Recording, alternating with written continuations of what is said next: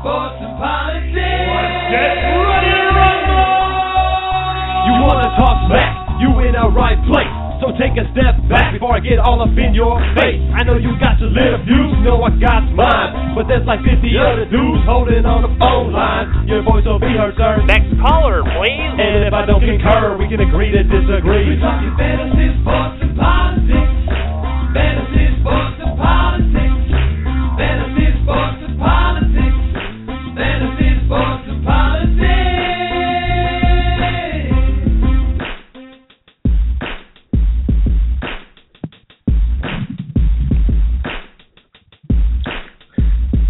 Ladies and gentlemen,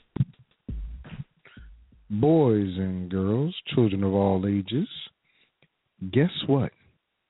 It's me, it's Mr. FSP. And guess what I'm doing?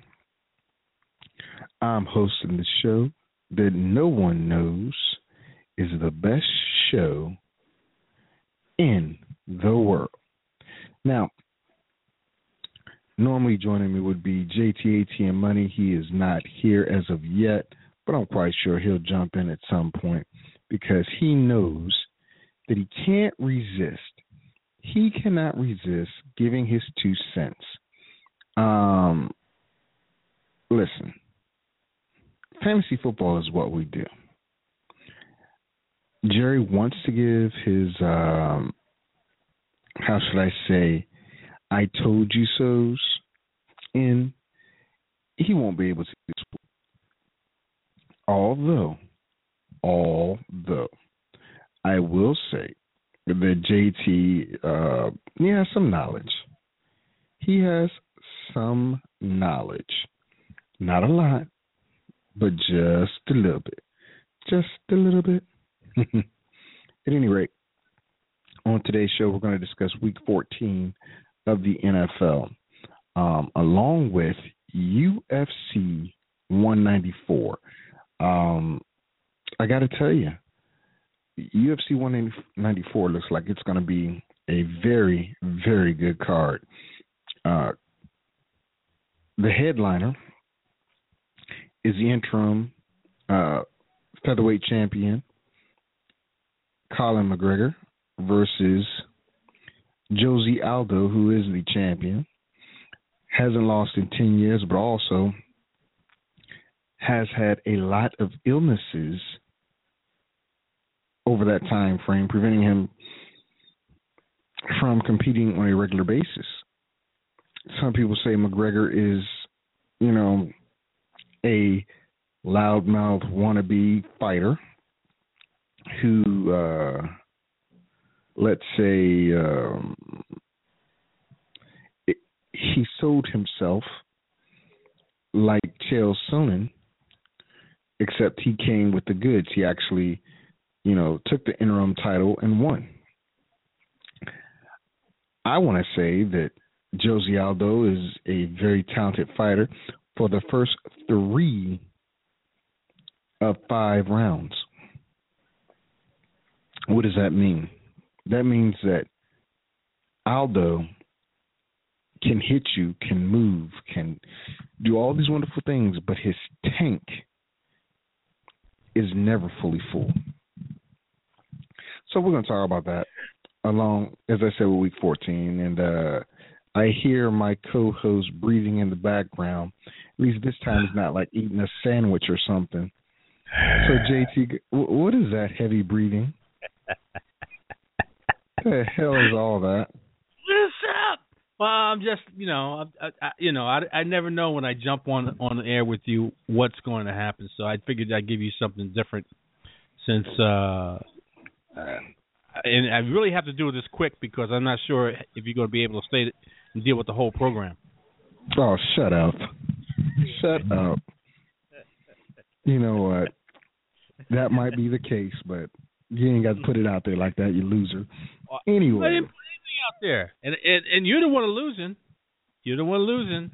And if you come on my show, which is 10 a.m. Eastern Standard Time, called The Master Plan on Sunday, we can talk about it. But It's like this, Mr. FSP. You are trending down, not up.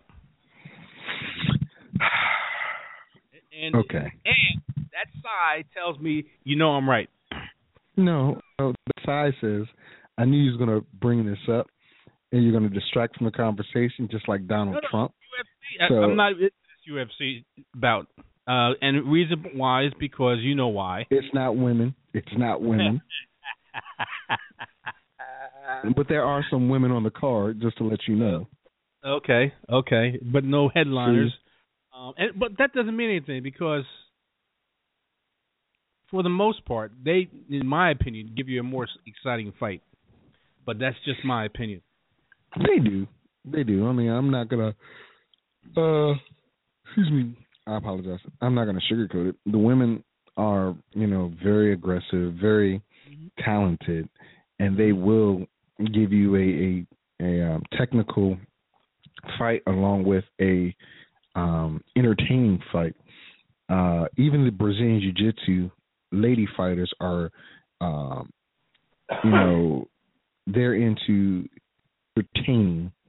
Now, I know there are some fights where I've seen women get so bloody. I'm like, oh my God, how is she going to look good in a couple of days or after this is over with? But I'm telling you, this main card and a couple of fights on the undercard for UFC 194 is going to be outstanding. So I want to jump into that real quick. I know you won't have much to say, but you will have something to say. I guarantee that. Let's start with the undercard. The prelims are on Fox Sports 1, beginning at 8 p.m. Eastern. And two of the fights. I'm going to talk about the ladies fighting first because I know that'll get your attention. That'll get something going because you're such a little terrible person. We have the number 5 ranked 115-pound contender, Tessia the Tiny Tornado Torres versus Jocelyn Jones Lieberger. Both are very well, I guess, I'm not going to say well-rounded, but Torres is 6-0. All of her fights have ended in a decision. Jones Lieberger is 6-1, and one of those wins was by submission. The other 5 have been by decision. Now, on the outside, this seems like a very boring fight. Why? Because these women go to the decision. They go all 3 rounds. But that doesn't mean anything. Okay? This is Jones Lieberger. I want to say just her first hyphenated part of her name. Jones Lieberger. It's her first fight in the UFC. But she has fought outside of this octagon, and it's pretty decent. I mean, she's no slouch. I believe this young lady is a Brazilian Jiu-Jitsu tactician, and that's what I was talking about. You can be a person female-wise and be interesting or entertaining with BJJ. Today, or earlier today for me, which was late last night for you guys, there were a few fights for the Tough Enough finale that showcased a wonderful group of guys for BJJ. And they were just rolling all over the place and doing all types of takedowns and stuff like that. And if not for that, it would have been a boring fight. The different styles. But you're facing the number 5 ranked 115-pound weight class contender in Torres. And the young lady is pretty good. She has a 60-inch reach. Okay? 60 inches. That's not bad. for I don't want to say diminutive, but when you're 61 inches, and you have a 60-inch reach, you're tall. Your reach is just as tall as your height. That says something. That means you have some long arms, and she can probably keep her at bay. She lands 4.27 strikes per minute, which is pretty unheard of for a fighter. You know, that's pretty good. You know, defense, she can be taken down, but she's pretty good at that defense at 69.95, pretty much 70%. But I want to say this. Jerry would not be disappointed if Jerry saw this fight. He would probably slow wrestling with the ladies. Like he's a ladies' man or something. Because that's just what Jerry does. I'm not going to defend his nasty actions, but that's what he does. So anyway, I think that's going to be a good fight. Also, on UFC Fight Pass, Cord McGee versus Alexandria is a pretty good fight. Notice, people, that he's lambasting me right in front of my face. and I would be remiss in my manhood in letting him do this to me without responding. You have already. You have already. You opened up the show attacking me. So, I just gave you a little bit back. I didn't attack you. It's attacking, and then it's called telling the truth. And when I tell the truth, which I've been trying, which I try to tell you in the last few weeks, which is basically coming true, and basically I saw the future, and it's coming true. Now he's Miss Cleo, number 3 seed versus me. Oh, I think I'm the number 2 seed. And I think I told you that. And this is the last week for that to change, and it ain't changing. It is what it is. And I'll have a bye. Well, I won't have a bye, but it doesn't make a difference. No, you won't.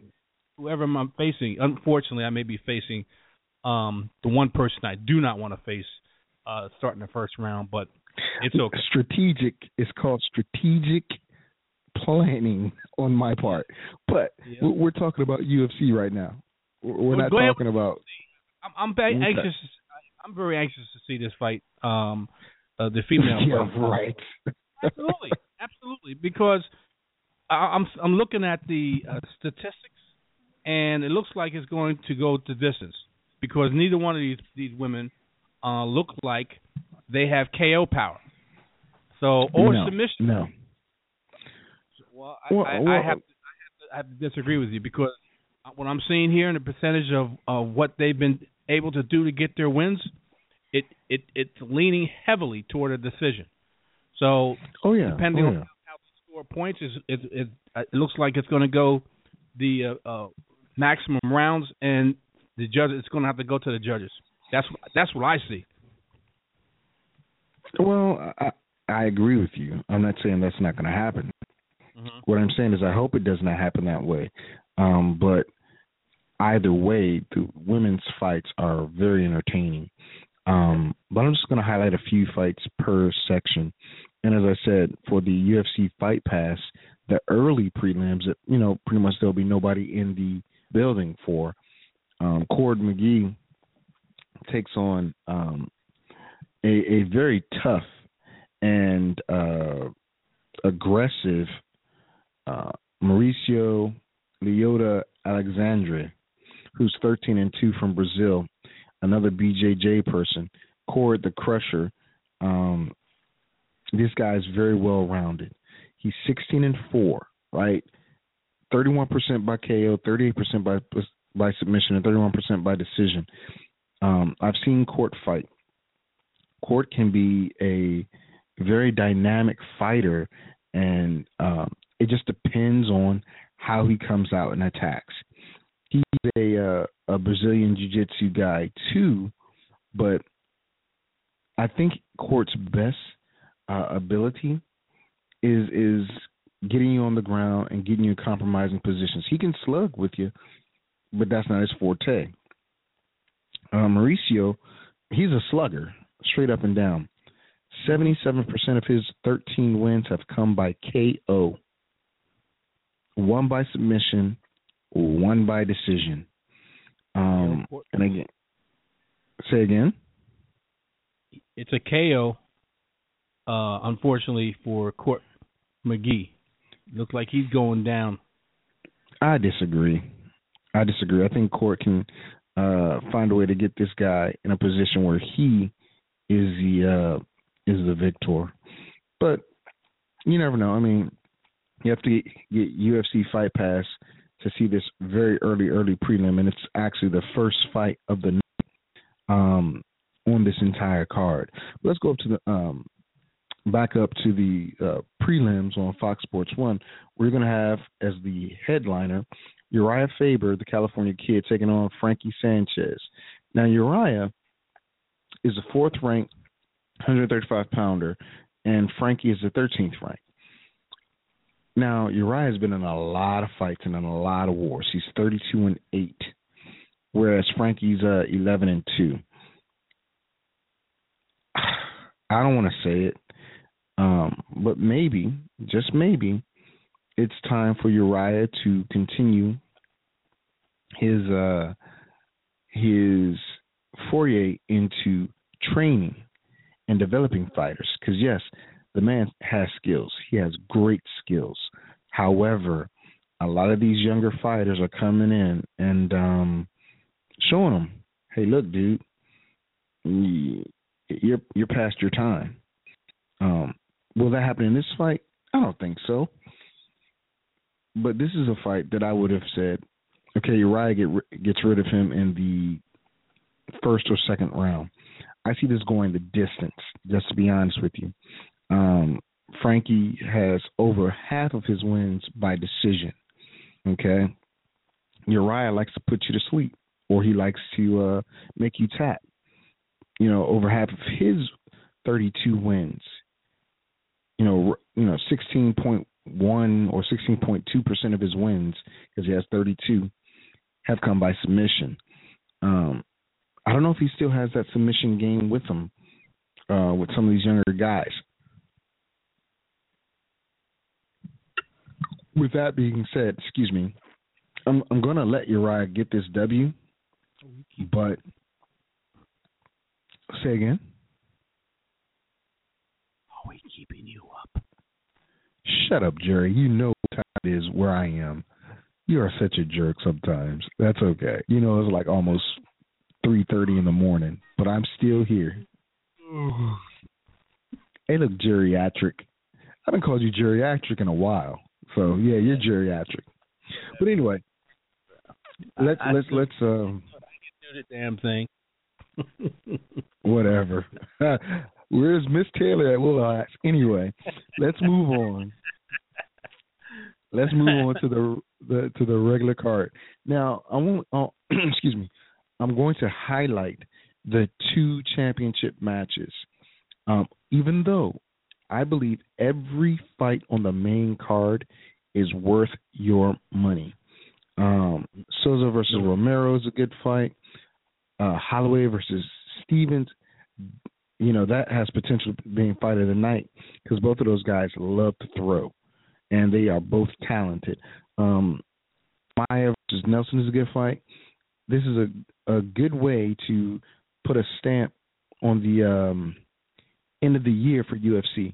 But let's talk about the middleweight title fight, whereas the champion, Chris Weidman, who I think his last fight was versus Lyoto Machida, where he just totally destroyed Lyoto after, I believe, 5 rounds or 4 rounds, whatever. I can't remember what it was. But Chris Weidman is also the man. If you, and I know you, Jerry, don't remember this because you, Jerry, don't follow anything except the women. I like this. I remember this guy. I like this guy. Chris Weidman, absolutely. Weidman, absolutely. yes. Yeah. Whatever. Right. Weidman, whatever. All American. I absolutely remember this guy. Undefeated. and I think he's still undefeated against this number one contender, Rockhold. Absolutely. Now, I'm going to tell you. Tell me. I like Luke Rockhold, but I don't think he's going to beat Chris Weidman. But I do believe he's going to probably test Chris Weidman the best that he's seen thus far. And I've noticed some tendencies with Weidman that Rockhold can expose. But let me go over the tape a little quick. Rockhold is 14-2. Weidman's 13-0. Weidman will put you out. 46% of his wins come by KO. 31 by decision, 23 by submission. Luke, as I said, Brazilian Jiu-Jitsu. Luke is a 57% submission specialist. He's a wrestler, though. Just like Daniel Cormier, he's a top-notch wrestler. And he trains with Daniel Cormier as well as Cain Velasquez.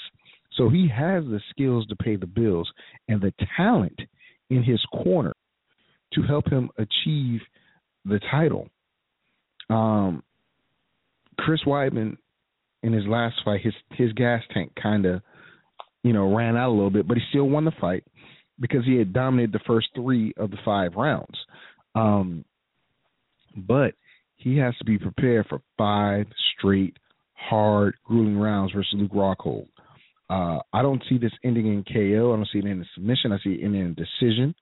I think Weidman has a great shot of dominating the fight in the last couple rounds if his gas tank can stay full. If not, if he comes out in the 4th round rather sluggish and tries to take that round off, Luke Rockhold will steal this fight. Again, when you train with Cormier, you train with Cain Velasquez, champions. Luke Rockhold is a former champion as well. But when you train with those 2 guys, you learn more than a little bit. And they're training all the time together. So you pick up things. And if Chris Weidman isn't careful, this will be the last title defense he'll have. But I think Rockhold will give him a great fight. I think he'll go down. But it'll be the toughest competition Weidman has faced since gaining that title.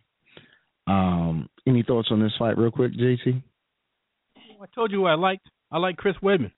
Weidman, whatever. Thank you.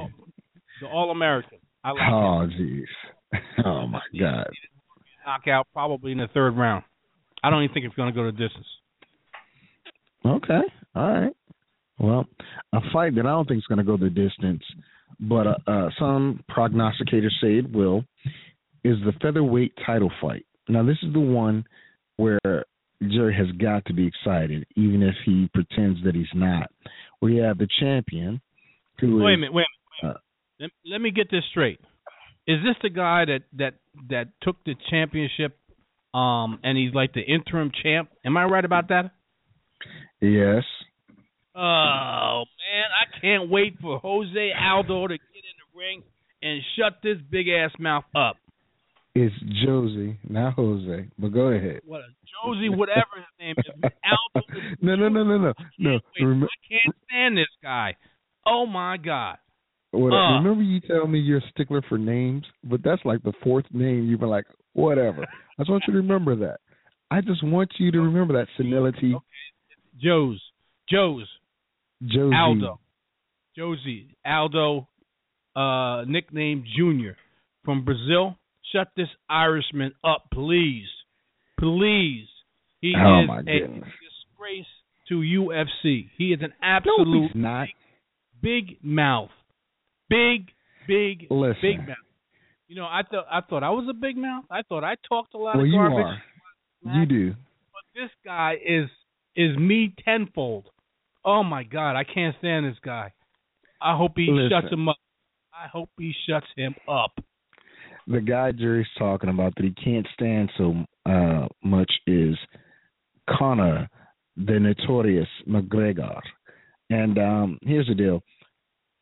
What a jerk! As I told you before, Josie has been undefeated for the past 10 years, but he also has not been in the ring or in the octagon, a lot.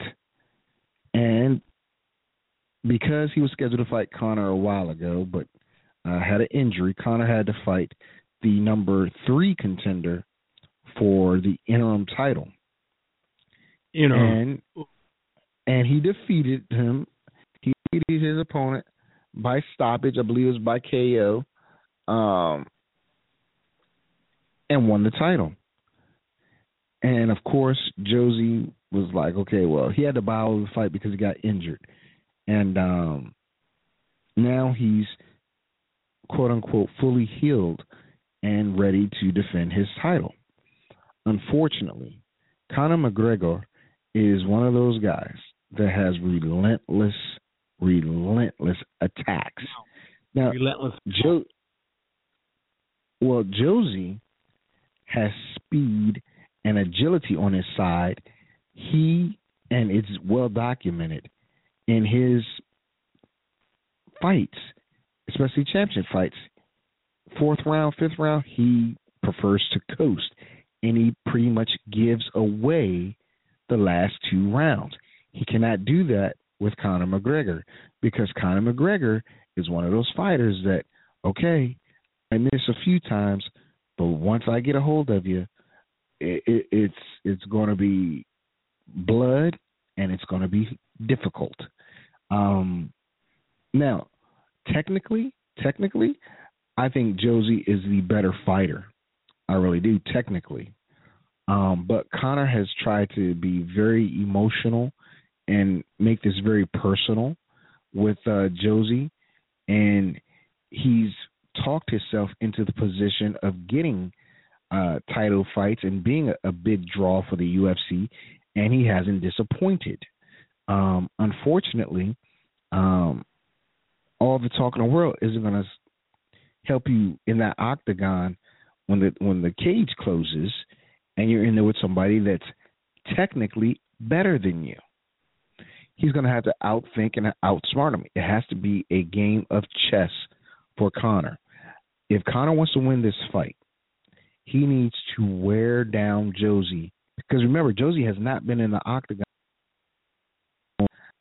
say, a year or so, mainly because of his age and training and all that other stuff. So this will be the first fight that Josie has had in almost a year, which is defending his title. Conor has been in the limelight and in the octagon, fairly regularly. So he's going to have to Josie will push the pace, but he needs to get a hold of Josie and, lay on him pretty much. Make this a boring fight. Make this a fight that, okay, well, you know what?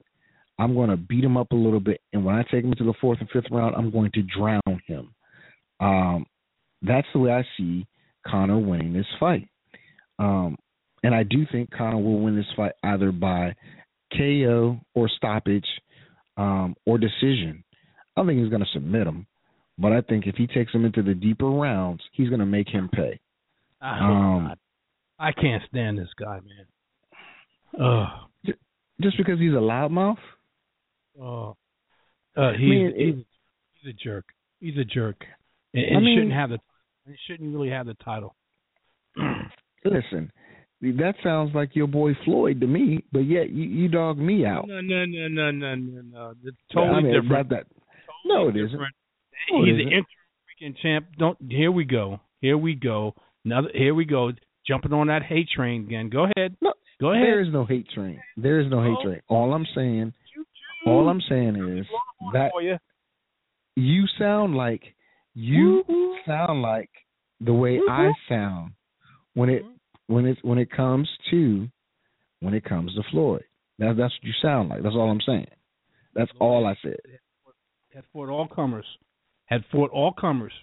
All champions that he. And that's what Conor did. That's what Conor did. So what you going to say about him? He didn't? I think he did. That's just me. Let me ask you something. In all the fights that were champion fights, after the fight, and quite naturally Floyd won him because he hasn't been defeated. Was he ever an interim champion? Listen, Floyd has been stripped of his titles because he wouldn't fight. No, you don't. No, you don't. Floyd has been stripped. Yes or no? You listen? No. That isn't a yes or no answer because Floyd has been stripped of his titles because he didn't fight the mandated number ones.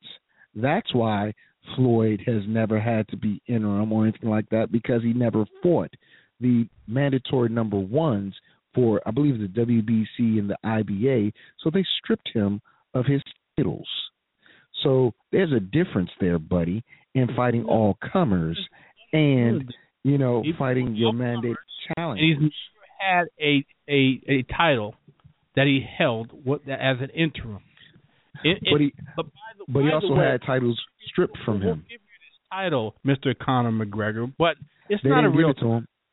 It's an interim championship. I think he had to fight for it. If you win it, you're not going to be the full-fledged champion. You're going to be the interim until the real champion comes back, which is BS. That's better. That's better than stripping a title from Floyd Mayweather and giving it to Bradley, like the boxing world did. Stripping Floyd of another title and giving it to another person that he was supposed to fight. So there's a big difference. No. We're talking about fighting for titles, right? Fighting for titles. Smoke and mirrors. There's two ways of doing it. The way they did it God. And the other way they did it in UFC, giving a soft opponent, so it appears like you didn't get a soft opponent. You had the number 2 and number 3 contenders. How is that soft? Wait a minute. How is that soft? They're giving a soft contender who really in reality. My goodness. And who's making these rankings? So they have somebody that's 2 and 3. That doesn't mean the guy that's 3 is no match for number 2. So they're giving a soft match. So we're not going to give this interim title to you. You're going to have to fight, but we're going to give you somebody that we know you can beat. So you can be the interim. So the number 2 guy in the rankings is a soft guy versus a number 3. I believe Conor was number 5. If I'm not mistaken, Conor was number 5, and he totally destroyed the number 2 contender. I told you, just like in fantasy. Just because you're ranked higher than another team, and I know what you're going to say as soon as I say this, but it's okay, because I told you this a few weeks ago that you were a weak number 2, and it's proven that you are.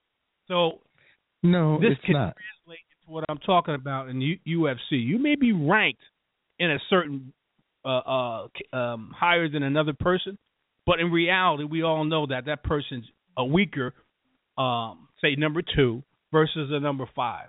So we're giving number 5 a shot. Now, why would you give a number 5 the shot with a number 2 versus a number 3 and 2?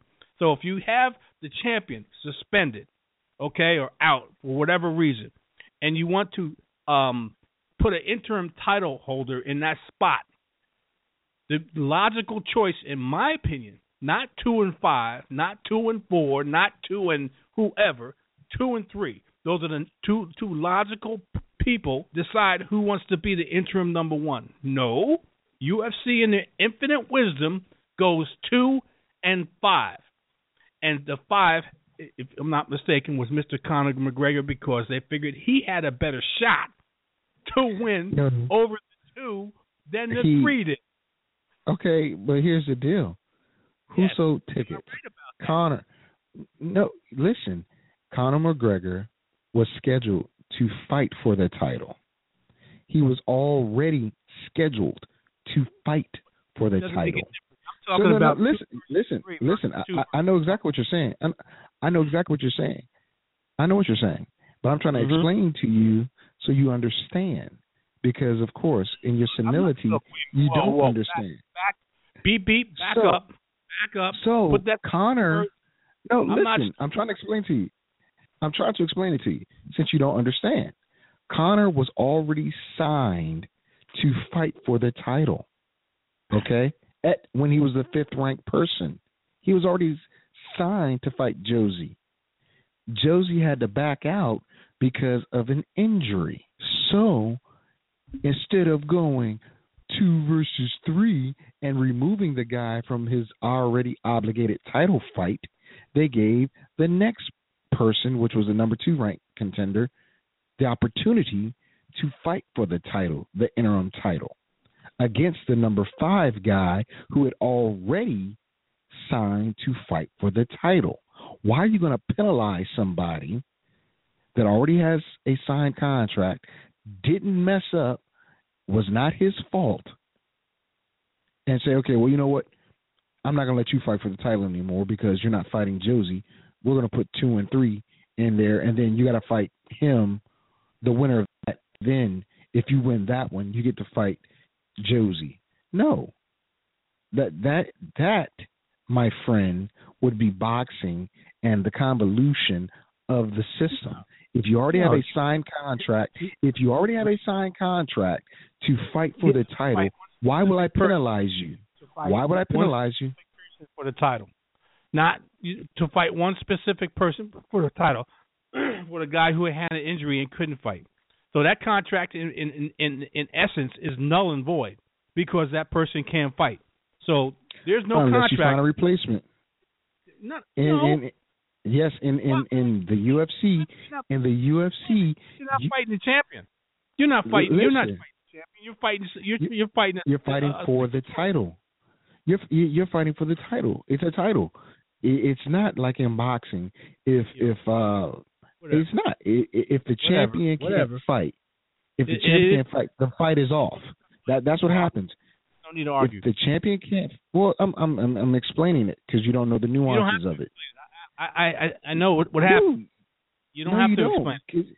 I just explained. I have to explain to you because you thought you knew. You thought you knew, just like you thought you knew about the rankings. Just like you thought you knew about the rankings. That's all I'm saying. Victor, you don't have to explain it to me. I'm not stupid. I understand exactly what. I'm not saying you were stupid. Slow, maybe, but not stupid. I understand exactly what you're saying, but you're not understanding what I'm saying. Because I know exactly what happened. I understand what happened. To me, I don't think he understands, ladies and gentlemen. Wait a minute. To me, it doesn't make any sense, but it is what it is. This is the way they decided to go with it. Guy, how come it doesn't make any sense? In boxing, if the two fighters can't fight, if one or two fighters can't fight, they cancel the fight. You're not listening to what I'm saying. In my opinion, it doesn't make any sense. Doesn't make it that I don't understand it. I understand it, but to me, it doesn't make any sense. That's my opinion. It is. Okay? It is. And you know what? You just remind me of a movie I saw today. And it's, I believe it's called on the Bottom of the Sea or the Depths of the Sea. It's the Moby Dick story pretty much, right? Okay. And if you haven't seen it, it's a pretty good movie. Ron Howard did a very good job directing it. And Chris Hemsworth did a good job in it as well. But Thor. Yes, Thor. And pretty much, in a nutshell, you did what just happened in the movie. Let me just cover my tracks. Let me backtrack and tap dance a little bit. No, let's make sure that the story of the big white whale doesn't happen. And let me break it down to you. It seems like you don't understand what I'm saying now. You're killing the time. Let's go to football. I understand what took place. Agree with it, but I understand what took place. That's basically what I'm saying. Okay. All right. Okay. Maybe. I know. Trying to explain to a 2-year-old. And you know what? What happens? Victor, last week, it cut me off exactly the time that the show was scheduled for. when Really? I took over. When I took over for you, it absolutely did. So Okay. understand that if it's a hour and a half show, and I have to take over for you, it's going to be It's an gonna be an hour, hour and a half. hour and a half. I got you. You can go because you're the original host, but if I take over, it's going to be whatever the time is because I got cut off. Well, the computer even knew you were a bunch of hot air, so they said, enough of this. Okay. All right. You know what? You don't want me to go there. You don't want me to go there. Hey, shut up, dude. Shut up. Yeah. Let's go. Let's go to. Why you had Be to cut quiet. Be quiet. Let's go to Baltimore. What you wish for. Be Can careful. we go to Baltimore? Let's go to Baltimore. In that gun. There's always another bullet. Oh, Jesus. Help me, please. Let's go to Baltimore as Seattle travels to Baltimore. And do we have here's yes, we do. We do have to talk about it. Why? Because of the fantasy implications and the fantasy playoffs. And in our situation, whereas Week 14 begins, or is the last regular season game, it could have major implications. You, not me. Well, no, it's for everybody. Now, I strategically, I ain't gonna lie to you. I'm not saying I sandbagged or I, did certain things, but I, in particular, just like you, did not want to play the number 8 or number 7 ranked players in this fantasy league because they have become very hot in our league. Their draft picks. These people, right? You hear this? Say again? You hear what he's saying here, people. I'm to explain it. I'm going to explain it. He's being a lowlife. And not giving a low life. He's being a lowlife and not giving his all every week. No, listen. So listen. You listen. Ladies and gentlemen, boys and girls, we're going to go to Seattle, Baltimore, but I'm going to explain something real quick before I go to that game, because it's very important that you understand this. I understand. Once a person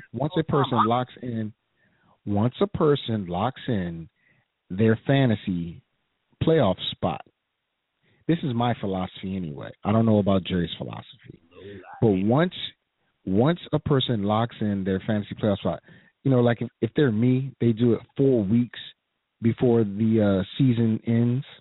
You start to size up. I mean, you've just got to, but you start to size up the competition in and who may or may not be in the playoffs. And then you say, okay, well, you know what? I'll have a better chance of advancing if I face this person versus a more difficult opponent. So you start to position yourself a certain way. Now, again, a lot of teams in the NBA, they call this tanking. A lot of teams in the NFL, they call this tanking. But those teams actually a great strategy because they're trying to get better positioning for draft picks or whatever the case may be. And, hey, it is what it is. But let's move on to the Baltimore Ravens hosting the Seattle Seahawks. Now, Seattle fits into this whole strategy that I'm talking about. They're having their last-minute run of the season to see if they can become playoff bound. Right now, I believe they're sitting at the 8th and final spot of the NFC wild cards.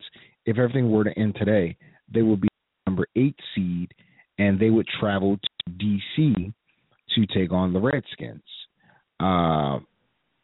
Whereas Minnesota would be the number 7 seed, and they would go to who is the number 3 seed? I believe the 3 seed is Packers. It's the Packers. Thank you very much, the Packers, because they're in the same division, and Minnesota's run into a very rough spot right now. They're dealing with a whole bunch of injuries, and it hasn't been kind to them.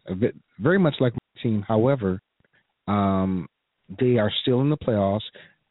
It would take a catastrophic final 3 weeks of the NFL for Minnesota not to make the playoffs.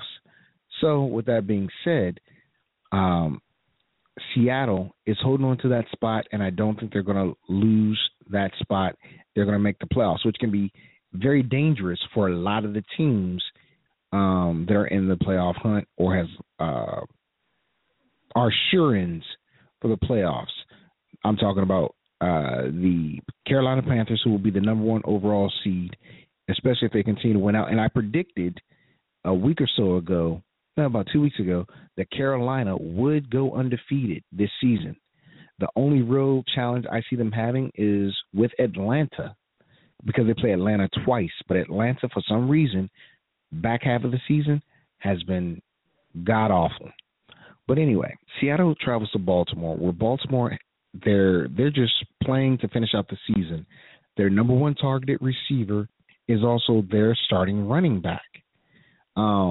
Mr. Allen, who I got off waivers, and thank goodness I did, because a lot of my backs have either mysteriously gone down or they went to IR, and I'm like, what in the world's going on?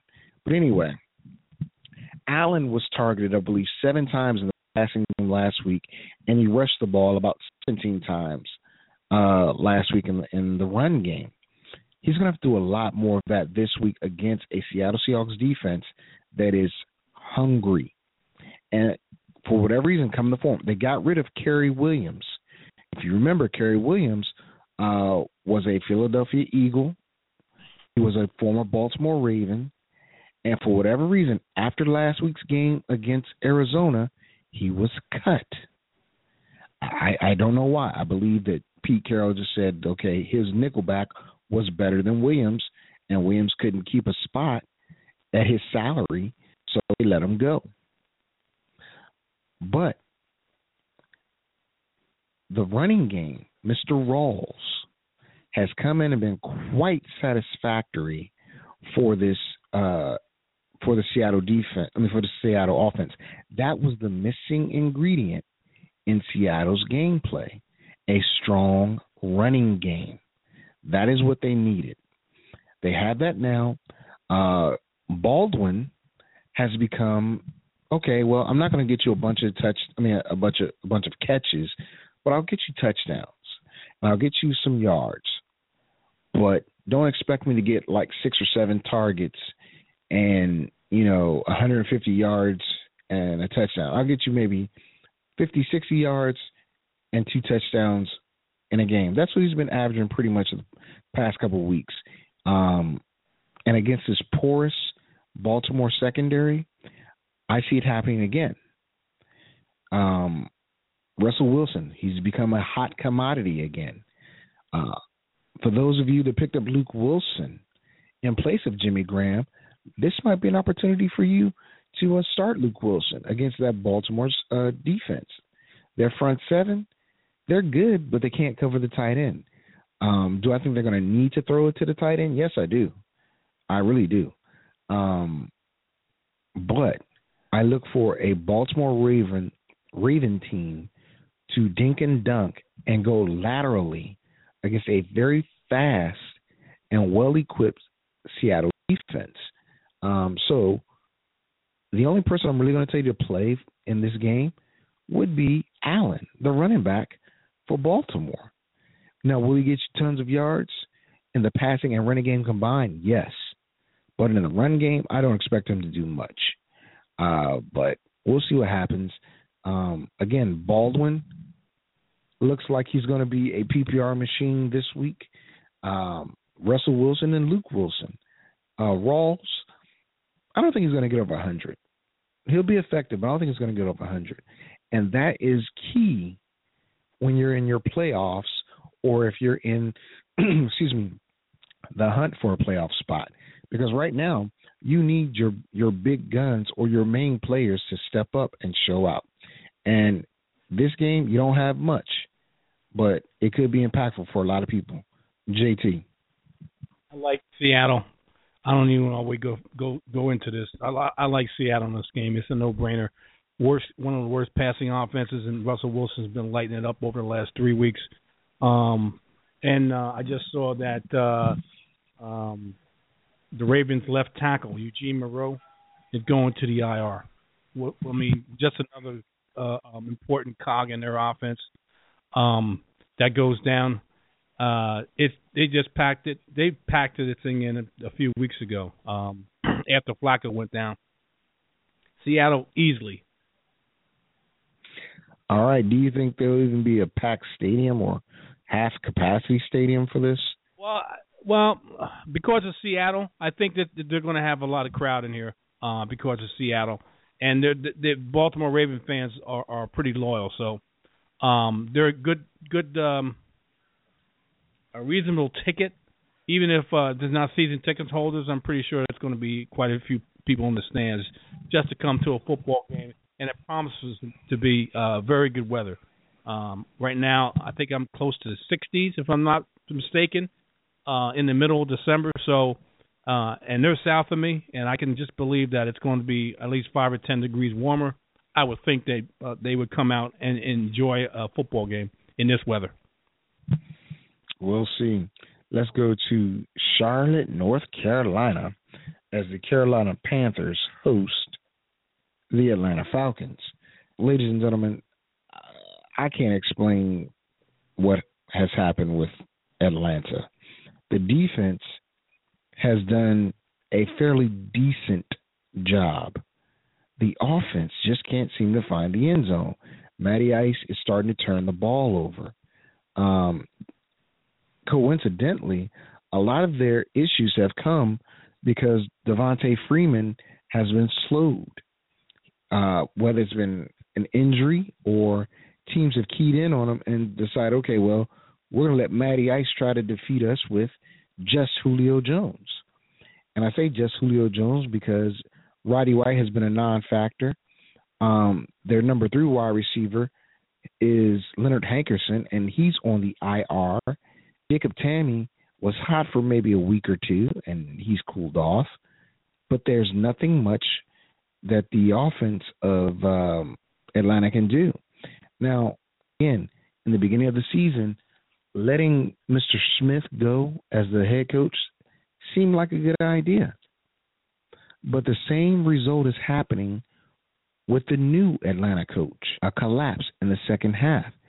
Even more so this year, as Atlanta came to buy a win. They're going into a hot Carolina Panthers team home in Carolina, and Cam Newton and this no-name, really non-catching receiving core has found a way to get the job done, mainly by defense. But I will say this, Carolina was in really big trouble last week versus the Saints. Really big trouble. Cam Newton found a way to come from behind and put up, I think, almost 40 points and win the game. He had 5 touchdowns. 5. That's amazing for Cam Newton with a group of characters that aren't that good. You know, Greg Olsen is his number 1 target and best target, most reliable target. You know, Jonathan, he's become a reliable running back, even though Mike Tolbert's been sprinkled in there a few times work. But Cam Newton is amazing.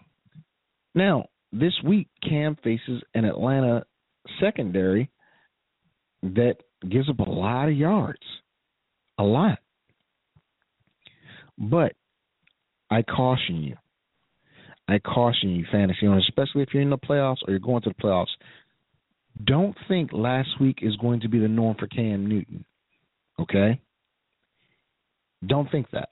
I honestly believe that this is going to be a game that Cam Newton does well, but not spectacular. Maybe in a PPR, especially one that's run by me, he might get you 25, 30 points this week.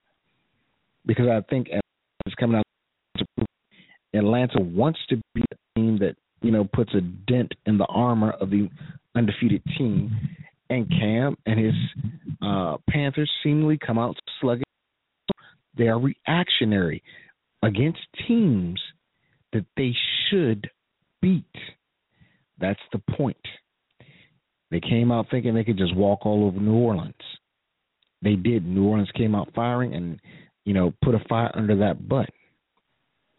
Atlanta's in a very similar situation with more talent, might I add. Okay?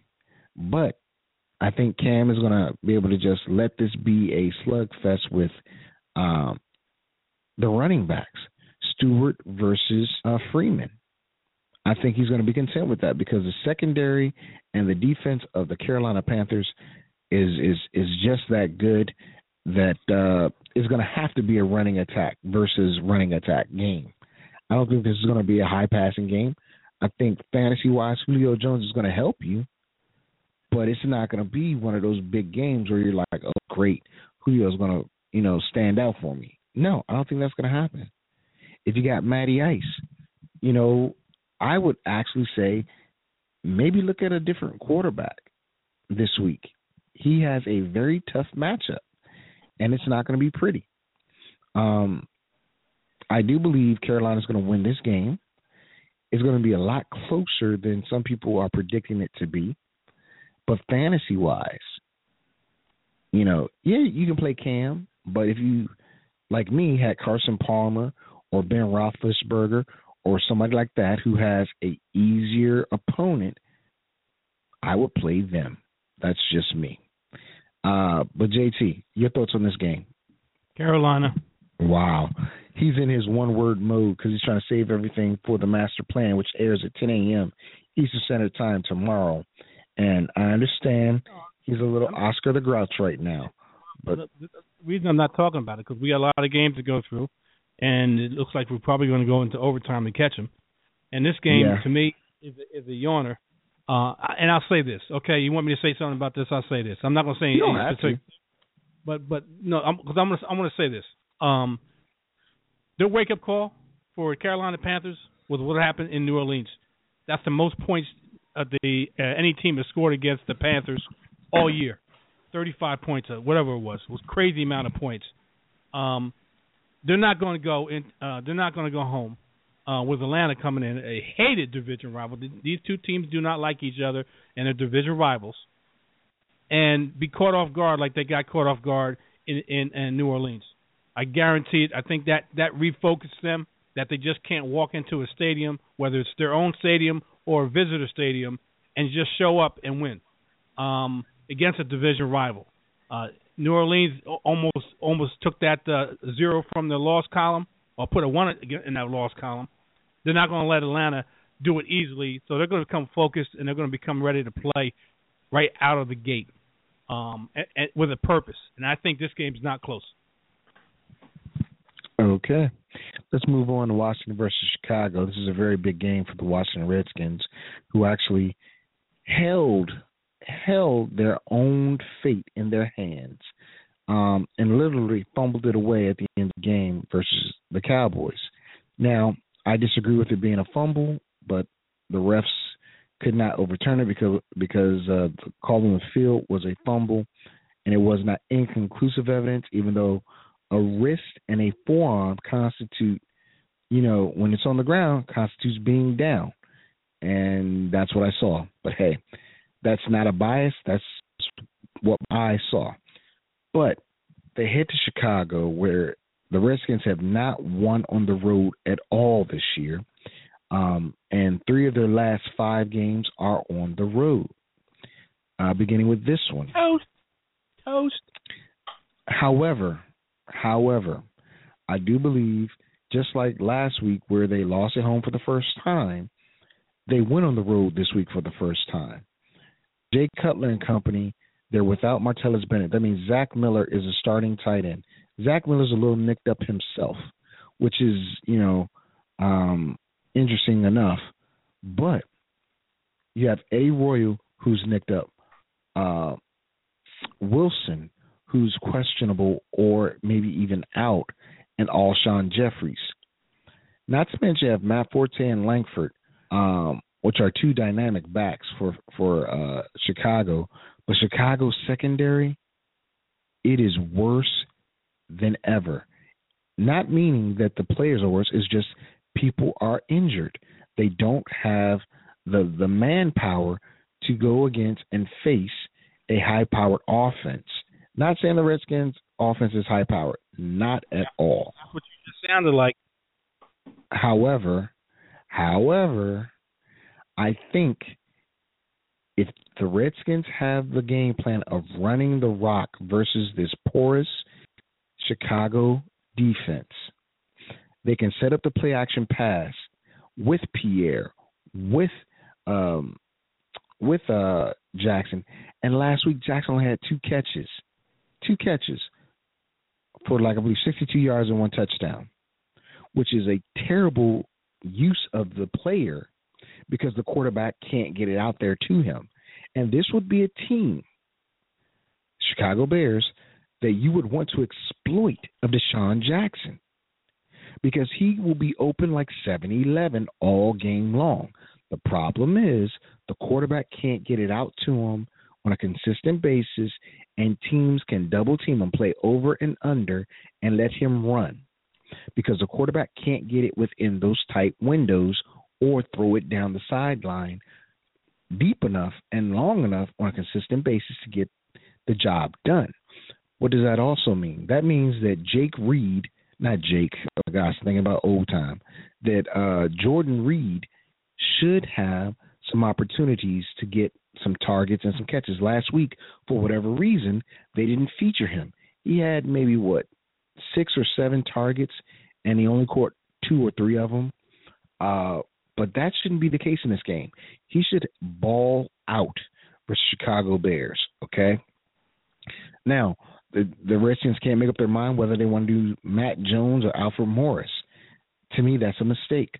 Both backs need the ball, and they need to run hard. They just picked up Pierre Thomas, who was let go by the San Francisco 49ers a couple weeks ago after being signed by them for Carlos Hyde. But what does that say about Chris Thomas? What does that say about a few other players that may or may not be healthy for the Redskins? It says a lot. With that being said, how then do you compare Chicago Bears versus the Redskins? What you do is you have to say, okay, which team is more consistent in the important areas? And to be honest, it's the Washington Redskins.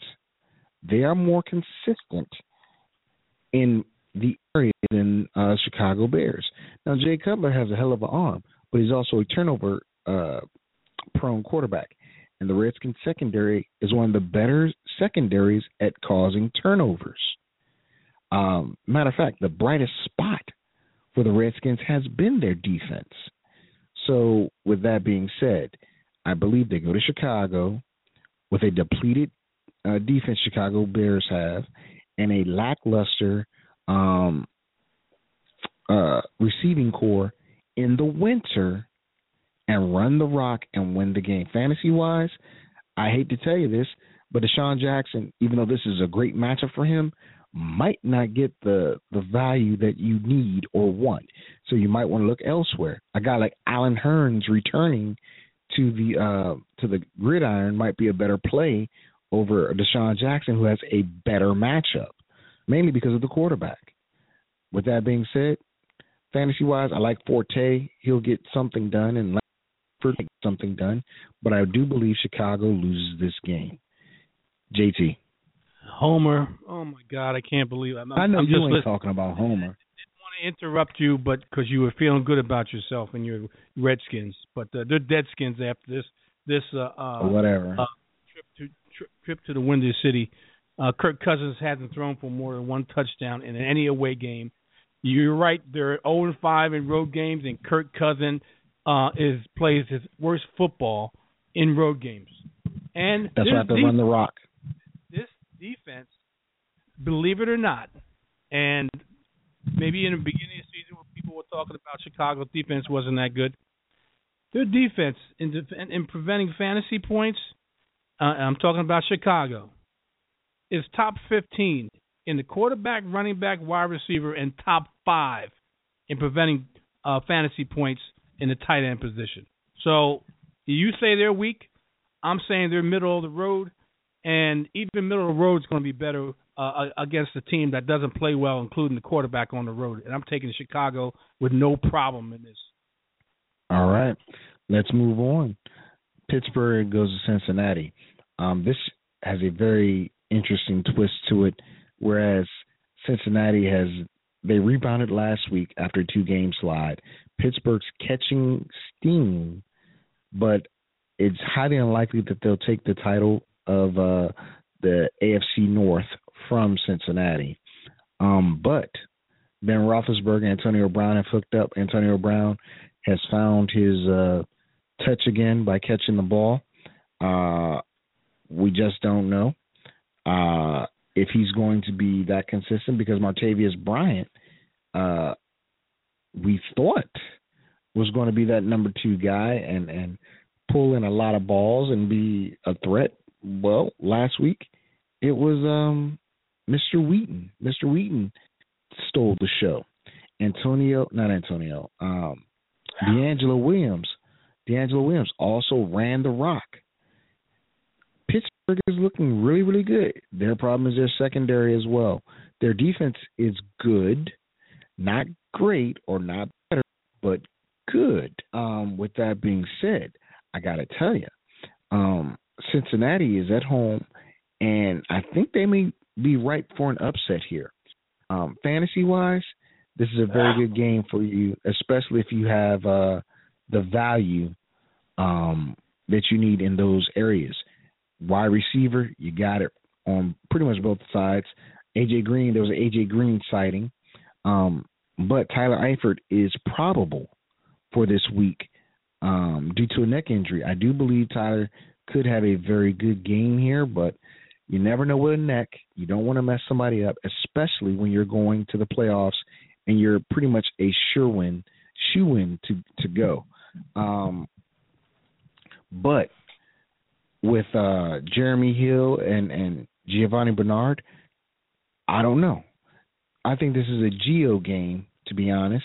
But if they get in short yardage or goal line situations, it's going to be a Jeremy Hill game, which kind of sucks because he's a vulture. But I believe they're going to do that, and you might want to play him just in case. I'm going to pick Pittsburgh to win this game, but to me, most of the fantasy value is on the Pittsburgh Steelers offensive side.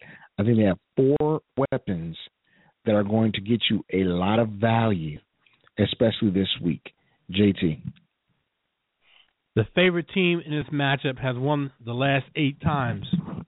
Cincinnati is favored, give or take, depending on who you go to, by 3 points.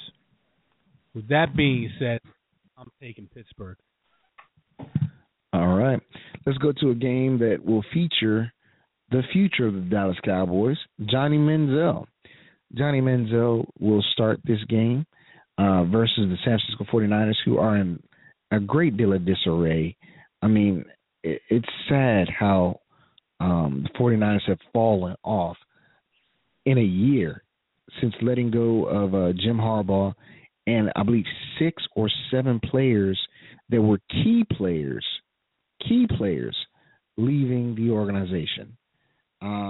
So with that being said, I don't have any fan value here other than Johnny Manziel running around on this defense and creating plays. Now, Drones is the running back for the 49ers, and he's done pretty well. Fantasy-wise, in a PPR, he's touched the rock 20 times at least. 20 times. That's points in a fantasy PPR. So he will have a bunch of touches in this game. What he does with them, I can't guarantee you. I don't know. But those are the only real 2 fantasy values I have here. I don't have a good read or a good say for Anquan Bolden. Torrey Smith is up and down because of the quarterback play. And there's really nothing on San Fran I like. There's really nothing on Cleveland that I like. But Johnny Manziel, he might have a good game here because, 1, it's at home. 2, he's creative. Okay? And 3, they just signed his tight end, Banbridge, to an extension. So he's going to probably try to get the ball to him a lot this week. We'll see. Any thoughts on this game, JT? I'm about to get sick. This game's making me sick. Johnny Manziel on one side versus San Francisco defense versus Blaine Gabbert versus the Cleveland Brown defense. One team is 4-8, 1-5 on the road. That's San Francisco. The Browns are 2-10 and on a 7-game losing streak, most in the NFL. Coin flip, without a doubt. And I don't like Johnny Manziel. That's well documented. And I think San Francisco comes in here and gets back-to-back wins. They won against Chicago in Chicago. Now they're going to go here and beat Cleveland and go home a happy team with a 2-game winning streak. That's what I'm thinking. There's a lot of people banged up on both sides. I think San Fran takes advantage of Manziel being in the lineup more than Blaine Gabbert against Cleveland. So I like San Francisco. All right, let's move on to Indy at Jacksonville. Now, this has the potential to be a shootout, believe it or not. Matt Hasselbeck's coming off of a very bad outing last week where he just took a whooping from Pittsburgh and was knocked out of the game and suffered a neck injury at 40-something years old. That's not good. Lately, Jacksonville has turned it on. Last week they were out Allen Hurns, but Allen Hurns returns. He, Robinson, Yeldon, and Bortles are a fearsome foursome for Jacksonville.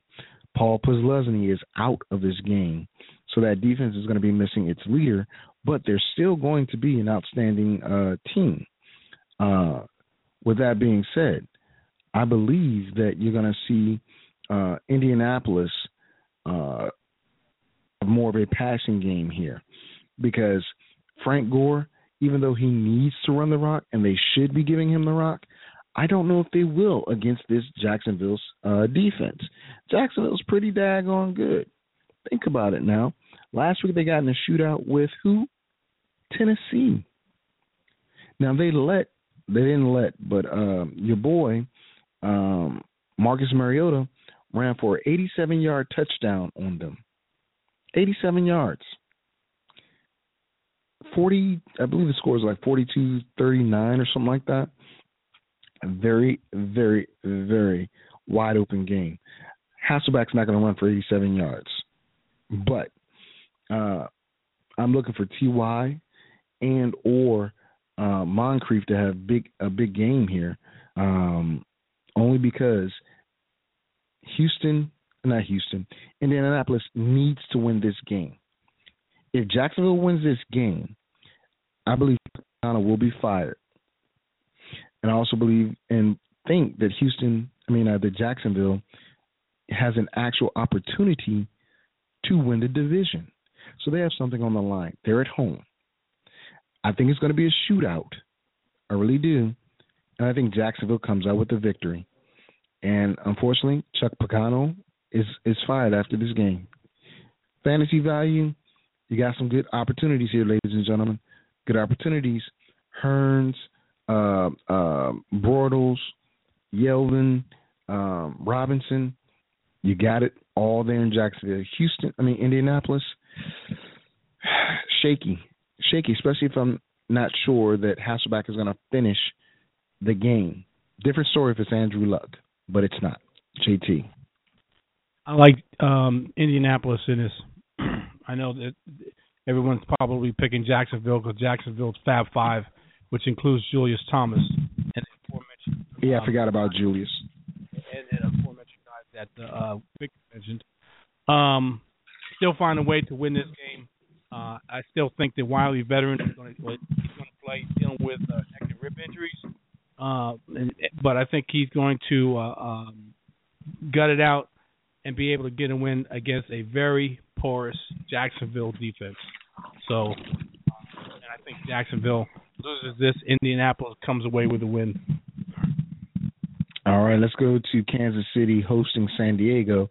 San Diego's all hurt. I mean, they're down to their number 4 wide receiver being their number 1 wide receiver, Michael Floyd, at age 33, 34. Malcolm. Say again? Malcolm. Yeah, Malcolm Floyd, yes. I know you ain't trying to correct somebody's names the way you were hammering people's names earlier in the show. But anyway, San Diego's offense is abysmal. It is. It's just, I know, in the beginning of the year, Phillip Rivers had to throw for like 500 yards every game, and he couldn't sustain it. His receivers were getting hurt and are out, as a matter of fact. Antonio Gates is the only healthy one of the bunch. Danny Woodhead might have to play a lot of receiver in the slot this game because Melvin Gordon, we talked about it a lot early on in the season. He's a Wisconsin back, product of a system. Now they go to Kansas City where that secondary has stepped up big time. As of late, Kansas City's secondary has only allowed, I believe, 4.4 or close to 6 yards of reception, and that's on big name receivers, not the fourth-string receiver now forced to play number 1. It's not going to happen, even though concept and design of plays will get this receiver open for Phillip Rivers. But how many times can he get open and catch the rock and make something big happen? I don't think it's going to be a lot. You got Eric Berry, Branch, and the rest of those guys back there, along with the front 7 of Kansas City at home in the winter where it's miserable and raining in St. Louis. I don't know what the forecast is going to be for this game, but it's going to be rough. Kansas City, they're peaking at the right time. They're not making a lot of noise, but they're peaking at the right time. I think if you're looking for Khalees to come out and have a big game, you will not be disappointed. Jeremy Maclin may even get into the end zone again from a pass from Alex Smith. It's amazing he has 2 pass touchdowns to receivers this year. Amazing. He's looking for number 3. Fantasy-wise, everything's on Kansas City side. Play them if you got them. Get the points because this is an easier game than anything. I know it's a division game and all that, but Kansas City's in the dumps. San Diego's in the dumps. I have Kansas City winning this game very easily and fantasy value on the Kansas City side. Go ahead, JT. San Diego's abysmal. Sorry. They were just playing out the season and seeing where they're going to be located either next year or year before. This is an easy game for Kansas City. I like Kansas City. All right. Let's go to Tennessee. I'm not going to do it to you, not today. But Tennessee takes on the Jets. So let's be honest.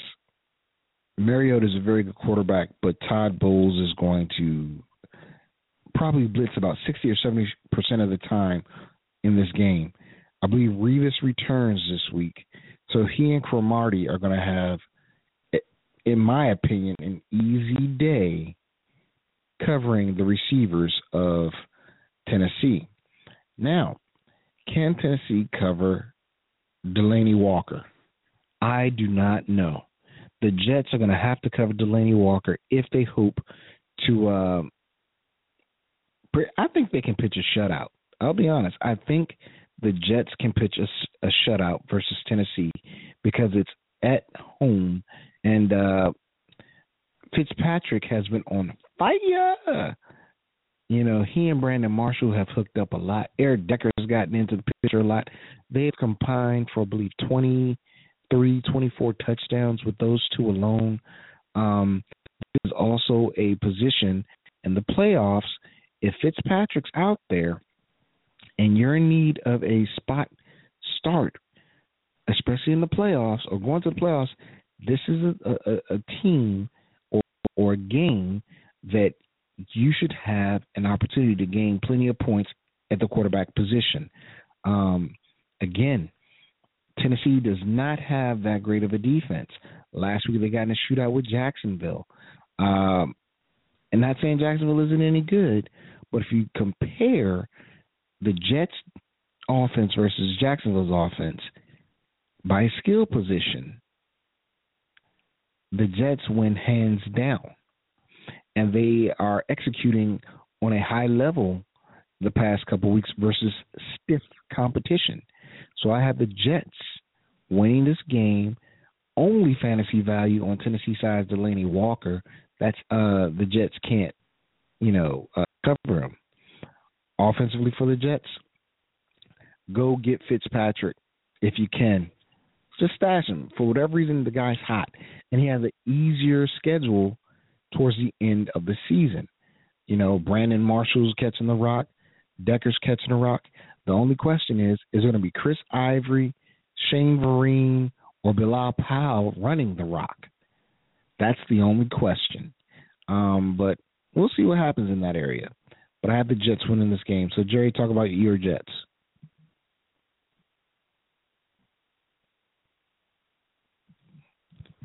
Jerry. I'm here. I'm waiting for you to talk about the Jets. Oh, the Jets? Not my Jets. Yeah, your Jets. I wasn't going to say anything. You said my Jets, and I don't know about anything about my Jets. Oh, that's why Jets. I didn't say. Yeah. That's why. That's why I didn't say anything. I'm not saying anything. Come on. Dude, we're talking about the Jets versus the Titans. So talk about. Yeah. I mean, let me put it this way. Let's talk about the game of your Jets versus the Titans. Don't go there, because I'll just clam up. Let's move on. Oh, do the little baby. Okay.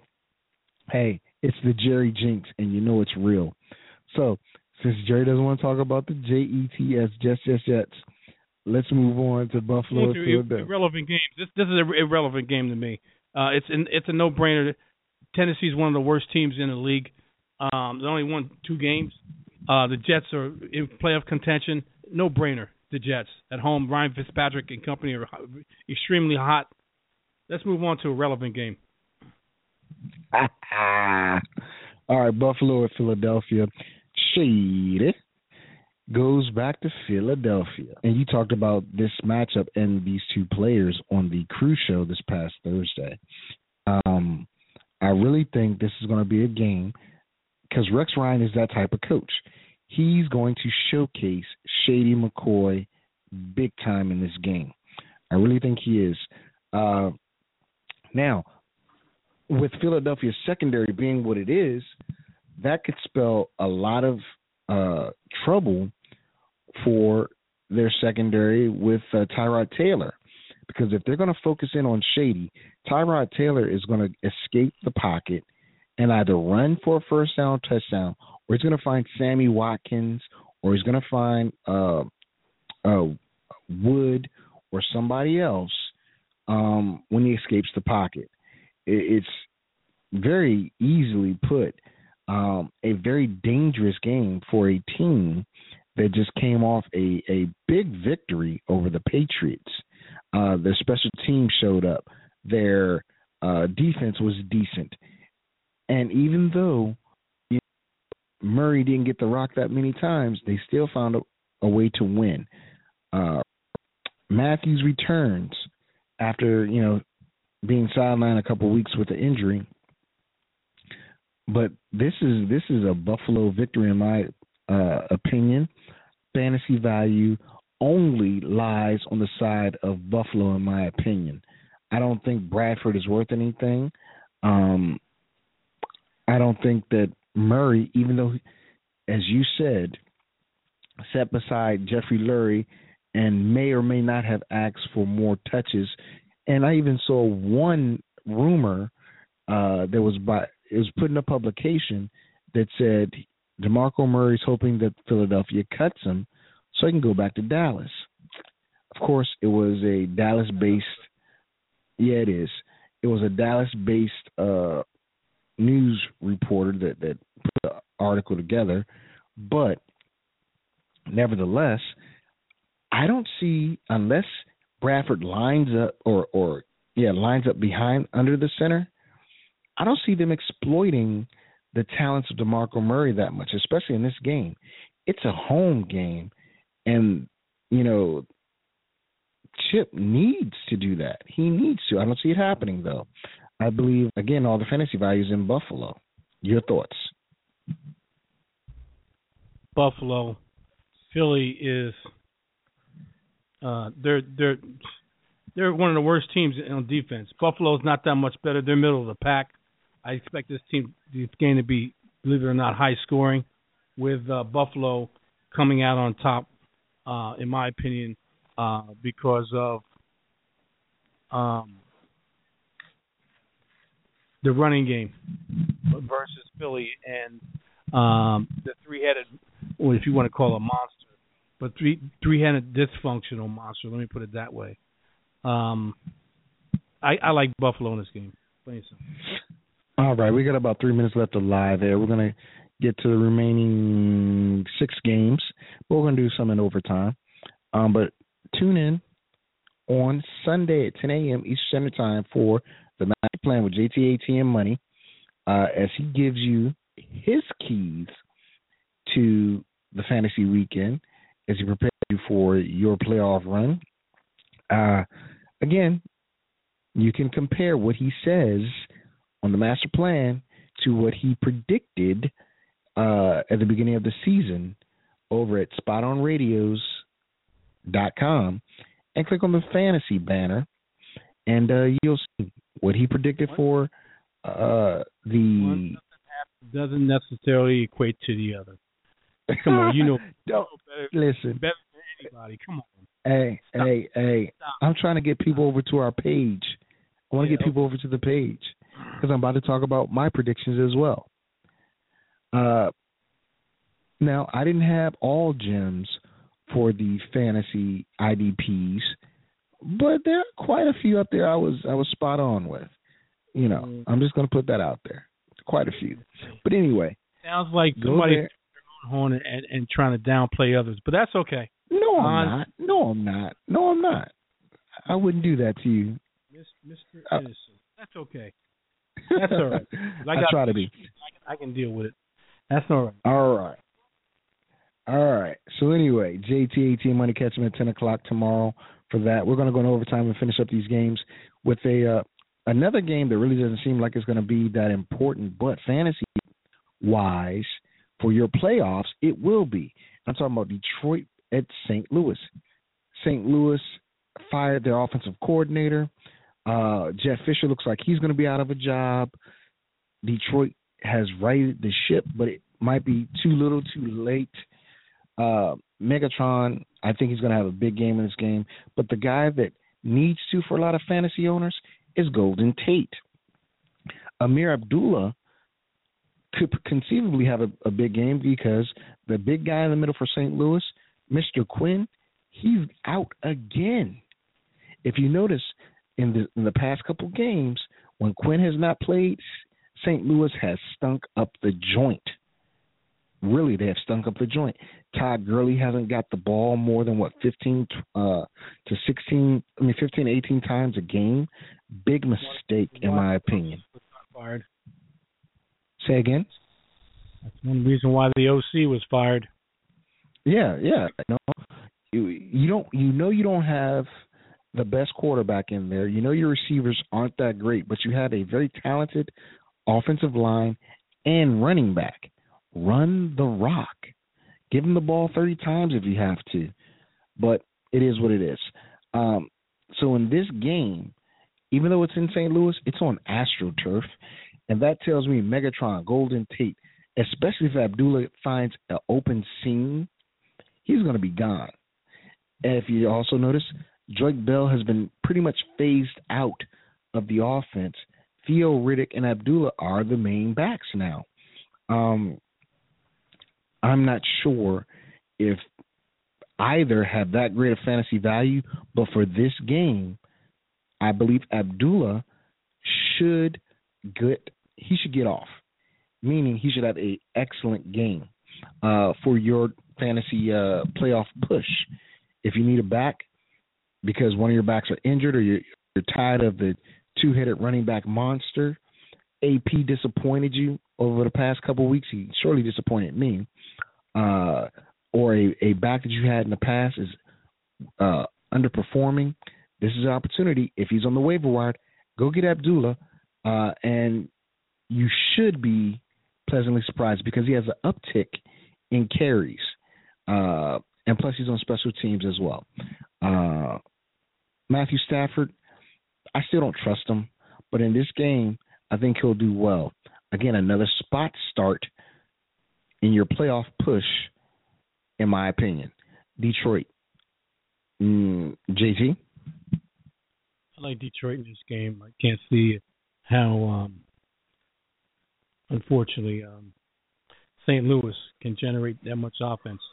I have Gurley in one league, and hopefully he does something, but they struggle to get points on the board. Whereas in Detroit, they've been playing a lot better. And they should have won the game last week, but for the Hail Mary, one of those passes that 1 out of 10 time it works, and that one time Detroit was unlucky enough to have it happen to them. So otherwise they would be on a 3 or 4 game winning streak. So I'm taking Detroit in this game, and probably a low scoring game, but I still take Detroit. All right. Let's move on to a game that actually could be very entertaining. Early on in the season, young Jameis Winston went to New Orleans. Oh, wait a minute. Oh, Who? Jesus. Wait a minute. Did you wake up? Did you get a shot of latte or something? Because you know why?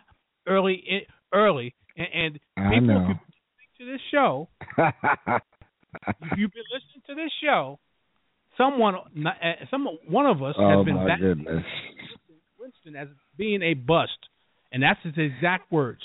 He is a bust. I did say that. Jameis Winston has been. But do you see how I'm owning that? Out. But do you see how I'm owning it? I'm owning it though. Balling out. He has not been balling out. Are you kidding me? He's been doing well. He's been doing extremely well. Well, one of in fact, not the best rookie quarterback this year. No, he's not the best rookie quarterback this year. He's not. His statistics don't show that. He has worse statistics than Mariota. Let me ask you something. Okay? Let me ask you something. Come on, hurry up. Ask it. What's the record of the Tennessee Titans and the playoff contending Tampa Bay Buccaneers? Oh, my God. Technically, they are contending, but they're not really. Listen, I get it. The records are all well and good. However, if you're doing a quarterback comparison, numbers-wise, Mariota has better numbers in all the categories. I believe they have a tie in quarterback rating, though. But Mariota has the better numbers. Who's winning more games? That's the bottom line. Yeah, the defense of Tampa Bay has stepped up for him. But let's get to. Remember, we don't have much time. Let's break down this game. Well, let's break down this game. Now we want to get away from the obvious. That's okay. That's all right. I made my point. I made my point. Listen, you didn't have to make a point. I was about to be I was going to be self-deprecating. But of course, you couldn't allow that. It's over. Let's move on. Okay. Let's move on. So New Orleans goes to Tampa Bay, right? Drew Brees had probably his best game of the year last week, but now he's without Snead, he's without Mark Ingram, and Hightower looks to be the starting running back for New Orleans. not C.J. Spiller, but Tim Hightower. They only have, I believe, 2 or 3 healthy running backs on the team. So Tim Hightower looks to get the bulk of the carries and be impactful against a Tampa Bay defense that struggles to stop the run. They're pretty good versus the pass, but they stop the run they don't stop the run that well. But Drew Brees has refound Marcus Colston. Brandon Coleman looks like he might be in line for a very big game. We'll see what happens in that area. But Jameis Winston, he has found a way to find Mike Evans. He still doesn't like Vincent Jackson for some reason. I don't know why. Can't answer that question. But he gets a weapon back this week in Austin Seferian-Jenkins, a guy that has been missing for quite some time due to injury. Doug Martin has been balling for Tampa Bay. He is the reason why Tampa Bay has been winning, not Jameis Winston. Jameis Winston has been a beneficiary of play-action pass, has been a beneficiary of – Slow down, wait a minute. I'm trying to help you. I'm trying to help you. Has been a beneficiary. I'm trying to help you because goodness. you said Doug Baldwin, not Doug Martin. I'm trying to help you. Thank you. I appreciate that. Okay.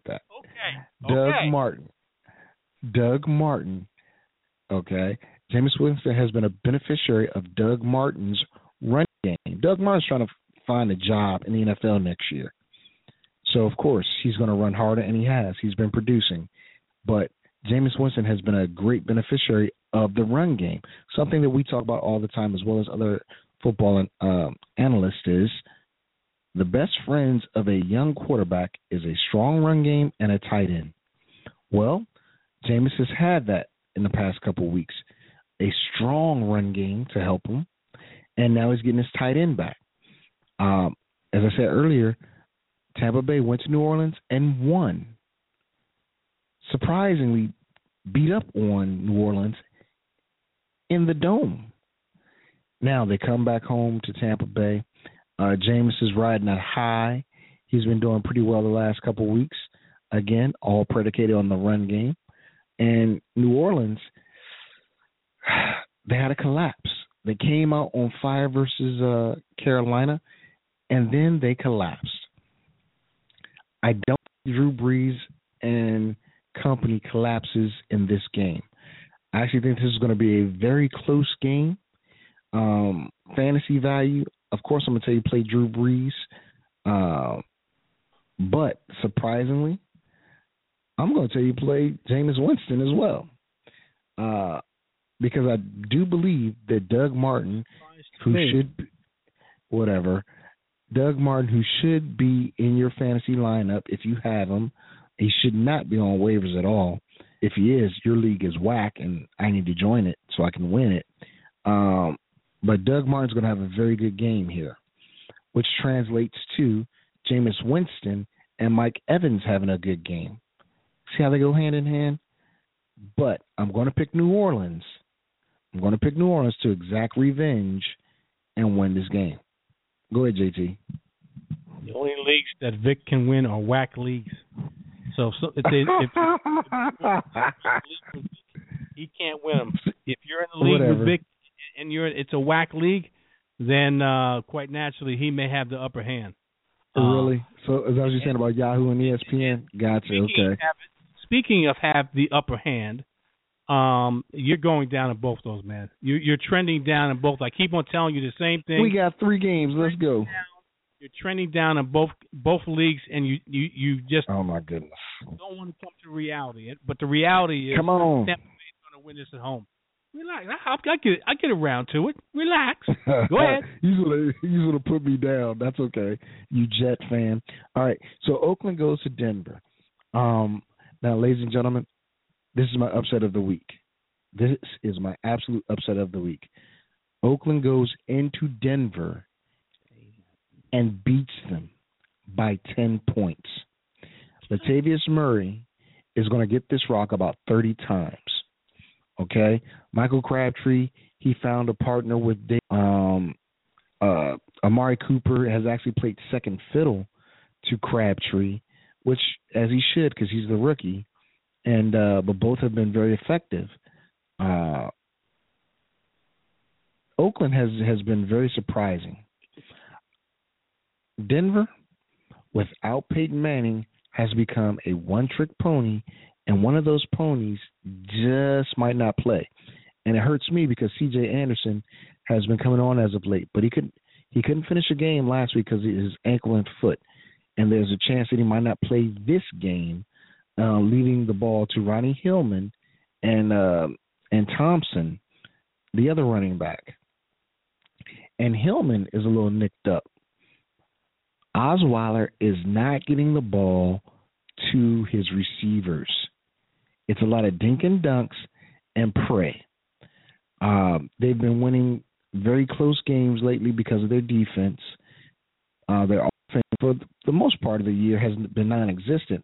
But at least when Peyton was there, they were fantasy value, big fantasy value for Emmanuel Sanders, for Demarius Thomas, and everybody else. But right now, there isn't much fantasy value there. Not unless you get the running back. I'm just telling you. And I think that's going to hurt a lot of fantasy owners. I was one of them for the past couple weeks, and I had a debate. Do I start Emmanuel Sanders or do I go with Allen Hurns in one of my leagues? And I decided to go with Allen Hurns. Yeah, that's a no-brainer. Well, yeah. I mean, if Peyton Manning was there, it would be a tougher choice. No, it wouldn't. It definitely. Yes, it would.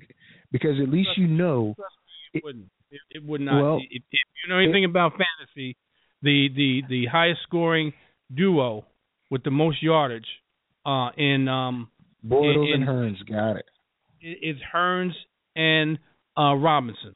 So that duo of wide receivers is far and above anything that Emmanuel Sanders could do. It's a no-brainer, especially going No. It is somewhat of a thinking. That's why you lose, and that's why I don't. Whatever. Well, that's why you're not going to win anything this year. But the thing is, at least you knew that Emmanuel Sanders was going to get the targets. What? When Peyton Manning was there. Hurns right now. Hurns. No, listen, I'm not comparing. Listen, kidding me? Listen to what I'm trying to tell you, and stop being a negative Nancy. I'm talking about the quarterbacks throwing the ball to the particular receiver. Brock Osweiler does not throw the rock that much. Therefore, there are limited opportunities for Emmanuel Sanders. With Peyton Manning under center, you know that Emmanuel Sanders will get at least 7 to 10 targets in a game. Okay? That's the difference that I'm trying to show you. But you're not thinking because you just want to say, they're better. Look, don't stop talking down to me, please. I am.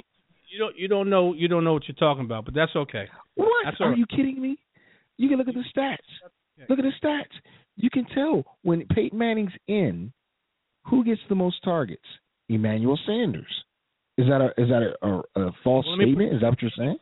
Let me put it this way: whether Peyton Manning is in or not, whether he's in, he probably get the same amount as, and I don't have it in front of me, as Allen Hurns or Allen Robinson because they're targeted heavily.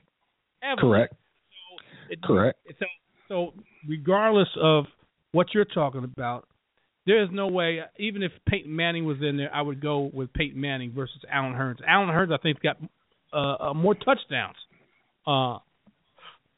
than most wide receivers in the league. So, and he's a second wide receiver. He's a wide receiver behind Allen Robinson. So so is Emmanuel Sanders. Emmanuel Sanders. They throw a lot more, even when Peyton Manning in there. They throw a lot more. Blake Bortles throws a lot more than Peyton Manning when he was in there. So that's part of their outfit, throwing the ball down the field. And Blake Bortles loves to throw the ball down the field to those with two wide receivers. And it doesn't really make too much difference. Well, that's why.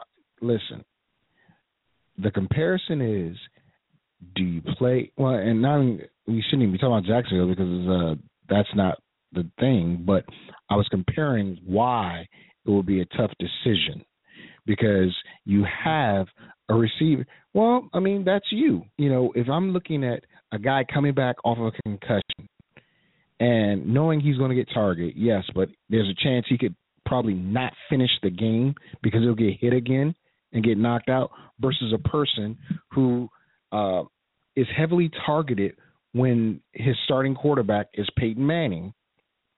I think there's a dilemma there. I really do. If you can only start one of the two.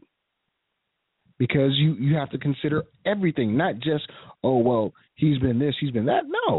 No, he's coming off of a concussion. Whereas if he's hit again and it gets his bell rung, he's out of the game. And you got to keep that in mind. That's with any wide receiver, But but who has the worst chance of doing it though? If he's cleared to play, he must be all right. If he's cleared to play, otherwise they go through a lot of checks and balances protocols. Before he's even put on the field to practice, and they still go through checks and balances. I think one last is a neurological or something. A neurological test to make sure that he's able to play before the game starts. I think the day before the game. So what I'm saying is this. If it was me, it would be a no-brainer. If I had a choice between Emmanuel Sanders and Allen Hurns, and I saw Emmanuel Sanders is playing against Oakland versus Allen Hurns playing against Indianapolis, it's a no-brainer. Allen Hurns all the way. I wouldn't even think about it twice. Well, the thing is, if I'm looking at Peyton Manning with Emmanuel Sanders and seeing what they've done versus the Raiders, who doesn't have the best secondary, it's a tougher choice. There's where you're, and I'm looking at the statistics now. Oh my God, here we go. Indianapolis.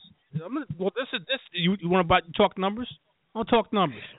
Indianapolis is 30th against preventing fantasy points against the wide receiver position. You want to know what Oakland is? You want to know what Oakland is in that same category in preventing points? Why are we talking about Indianapolis? Because what I'm trying to get to you, it's a no-brainer to play Allen Hurns versus Emmanuel Sanders. Preventing fantasy points against the wide receiver position, I'm talking about the Oakland defense. They're top 15. They're number 12. It's a no-brainer. That's what I'm trying to tell you. No. In this situation, listen, Jerry.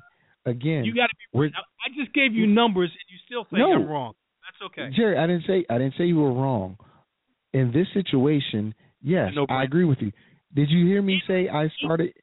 Jerry, even if Peyton is playing, that's what I'm trying to tell you. It doesn't make a difference. I think it does.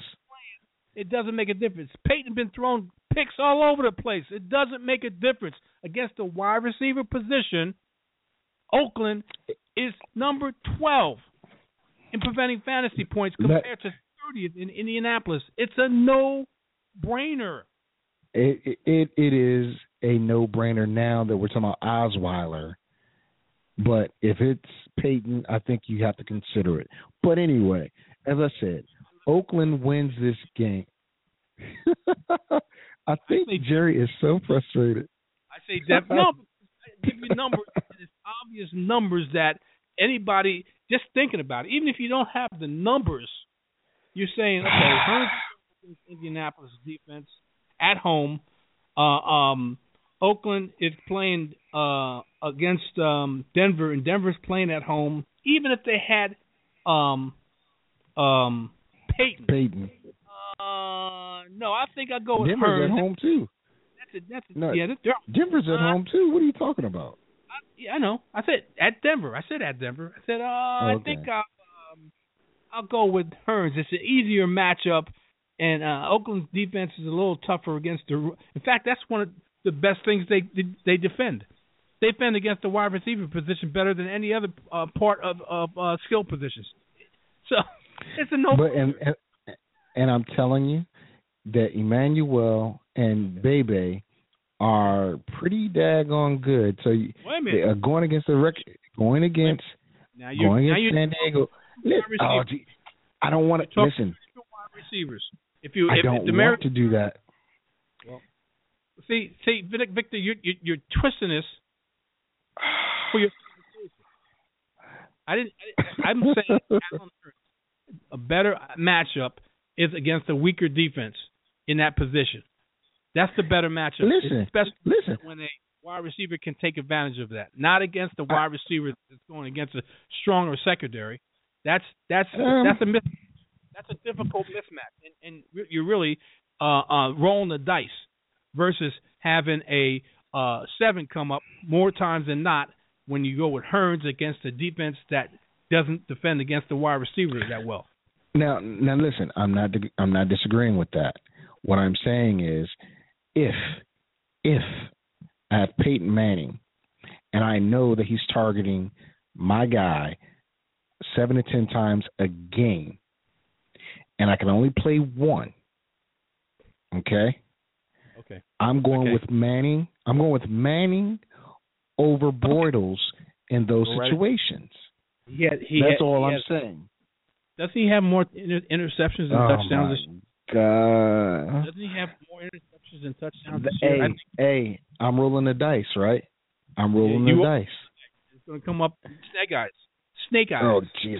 Let's go on to the next game. I'm trying to do that a while ago, but you wouldn't listen. But go ahead. Go ahead. You had to bring up stats. Dallas goes to Green Bay. So this is the revenge game, so to speak, for Dallas because they're going to bring up the non-catch, which actually, by definition, well, that's what I'm saying. By definition, it wasn't a catch. But I can understand. It was a catch. Say again? What did you say? Everybody who watched it, other than the officials that were on the field, knew it was a catch. Well, me being me, I would say yes and no. Because he caught the ball. But in the process of going to the ground, according to the rules, the ball can't move. But the ball's going to move a little bit. It's going to move a little, especially when you're coming down and it's going to hit that hard turf. It's going to move a little bit. Oh, Jesus. Let me ask you something. Go ahead. If you watch that play carefully, the definition was at the time two hands. Control of the ball. I think 2 feet down, and then you have to make a football move after that. Am I right about that? Yes. Okay. So if you looked at the play, and I looked at the play at the regular motion first, and I knew it was a catch. And when I saw it in slow motion, it verified what I saw when I first watched it. If you look at, he caught the ball 2 feet, 1-2 on the ground, and then he lunged, stretching out his arm with the football in his arm for the goal line. To me, that's a football move. And they said it was a catch. It wasn't a catch because he didn't come down with it completely when he hit the ground. That's BS. That's a catch to me. I'm not a fit. What can I tell you? Well, with that, I believe the ball came loose. Which was bull BS. Yeah, well, it is what it is. But I believe Dez did. I think that ball came loose when he hit the ground, too. And it could have been, if I'm not mistaken, because I don't remember seeing it, that it fumbled. That he fumbled through the end zone, right? No. No. Okay. The ball came loose, and after that, he grabbed it with both hands. But it was still. Okay. But in the motion, he's going forward. He catches the ball. He hits one foot down, comes down 2 foot. As he comes down with the second foot, he 2 foot, the second foot, okay? 2 feet. I'm sorry, thank you. And then he makes a football move by extending his arms out from his body for the goal line. And when he hits the ground, quite naturally, the ball's in front of him. It hits the ground, pops up, and then he puts his other hand over it to grab it. And they said it's a no catch, which is absolutely absurd because when I first saw it in regular motion, I thought it was a catch. When I saw it in slow motion, like I said, it reaffirmed what I saw, originally, but they called it a no catch. I couldn't believe it. I'm so confused now because I've seen so many catches that weren't catches and no catches that were catches this year. I have no idea what a catch is. I have no idea what a catch is. I can testify to that. But at any rate, you've got a game here. Yes. No, not really. Well, yeah, you do. Yeah, you do. Not really. Listen, I think you do because Green Bay has been struggling. If not for that, and again, we're talking about the Detroit versus Green Bay game. Number 98 for Detroit did swipe the face mask with his hand, even though it wasn't a face mask. He did swipe it. No, it was a and face that's mask. considered. He grabbed it and released it real quick, but yeah, I understand what you're saying. So that could be considered hands to the face. Either way, it's a penalty, and the game can't end on a penalty. Can't end on a defensive penalty. So they won with a Hail Mary pass to end the game. Okay, for the first half. Yeah, for the first half of the game, Green Bay could do nothing, and I believe they said Eddie Lacy didn't start because he had missed curfew the night before. Killed me. I didn't know that. Killed me. I'm thinking he started. I put him on the lineup and only get 1 point from him. That killed me, man. I was on because a lot of people on one team. I was in a 6-7 game winning streak in one league, top seed going into the last week before the playoffs. Thought I had an easy win over a team that I didn't think was going to make the playoffs. The perfect storm happened to me last week. Eddie Lacy gets me 1 point, which is crazy. Todd Gurley gets me 4 points, 3 points, something like that. The Carolina Panthers have their worst game of the year and get me -2. That killed me last week. Well, yeah, you know how I feel about that. yeah, I know. It's okay. So that's all right. I still have the number 1 seed, and I'm in the playoffs in my nephew's league. So that's you know what? That you are so hypocritical. Because I'm doing pretty much the same thing, but yet, your team sucks. It's going to tank. But I'm not going to get into that. Let's finish this Dallas-Green Bay game. So, again, it's a rematch in Green Bay. Dez and the Cowboys are coming off a big high after beating the Redskins at home. They figured they can go on a run, but they have to beat Green Bay to stay in contention. I don't think it happens. Whether Eddie Lacy starts or James Starks starts, it will not matter. The point of the matter is Green Bay has to have a running game. They have to. One, because James Jones, Devontae Adams, and the rest of those guys are not catching the ball. And Sean Lee had the best game of his season and probably his career last week. So he's covered the tight end, he's covered the running back. So that will eliminate one. McLean is coming up and hitting everything and everybody. The weak part of that secondary of Dallas is Claiborne. Whoever Claiborne is checking is where Aaron Rodgers needs to throw the ball. Aaron Rodgers also needs to run the ball a lot in this game. I hate to say it, but they're going to have to do a couple of design rollouts for him to get some people open as well as have him take off and run. Dallas is a very aggressive defense. They can't just leave Rodgers in the backfield and let him, not in the backfield, in the pocket, and think he's going to be okay. No, not with Greg Hardy, not with Randall. What's his name? The young kid from Nebraska. Can't remember his name. But you can't do that with Aaron Rodgers. He won't finish the game if you do that. So you put John Kuhn in there and you let him lead block against some of these other cats and make something happen. I think Dallas loses this game and Green Bay has a false sense of hope as far as they'll be the division winner of the North, but false sense of hope as in winning and thinking, okay, well, we're on the right track. They're not on the right track. Something's wrong in Green Bay, but I think Dallas does not have enough with Matt Castle at quarterback, who turned over the ball 3 times 3 times to the Redskins. Do that in Green Bay, against Green Bay, and I guarantee you there's going to be points put on the board. With that being said, JT, real quick. I like Green Bay. And just answer me, if you don't like James Jones so much, why'd you pick him up in Yahoo? I didn't say I didn't like him. I didn't say I didn't like him. I didn't say that. I never said that. Called your ass on that one.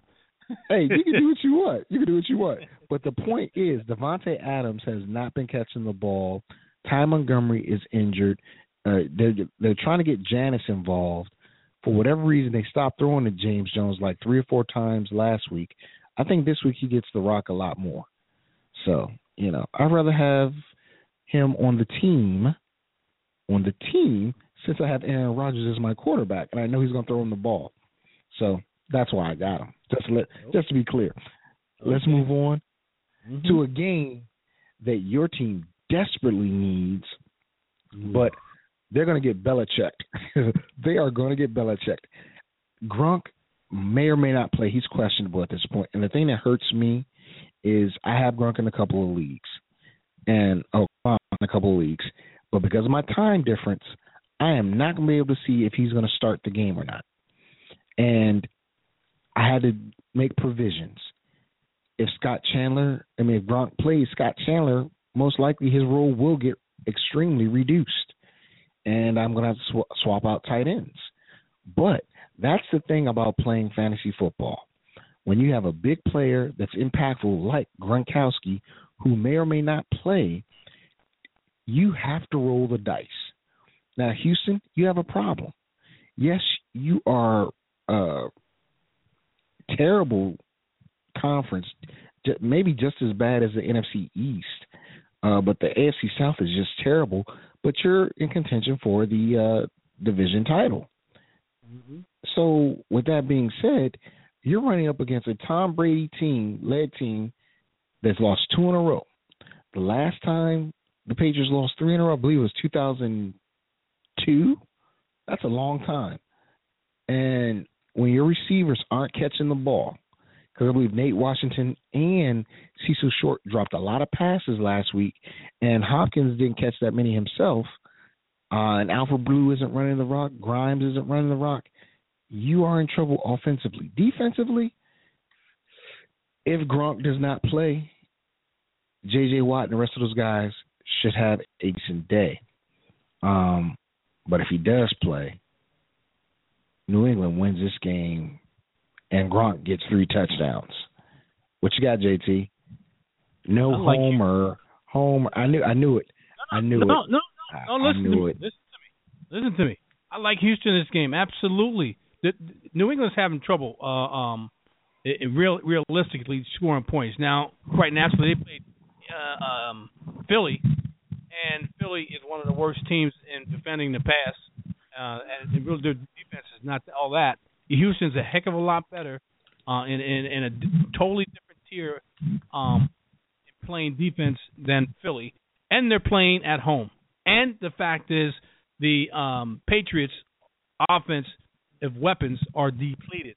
I don't think Gronk is going to play, and you saw how they struggled to get the ball to receivers, and they were dropping the ball. They're probably going to go to James White, use him a lot as a Deion Lewis stand-in.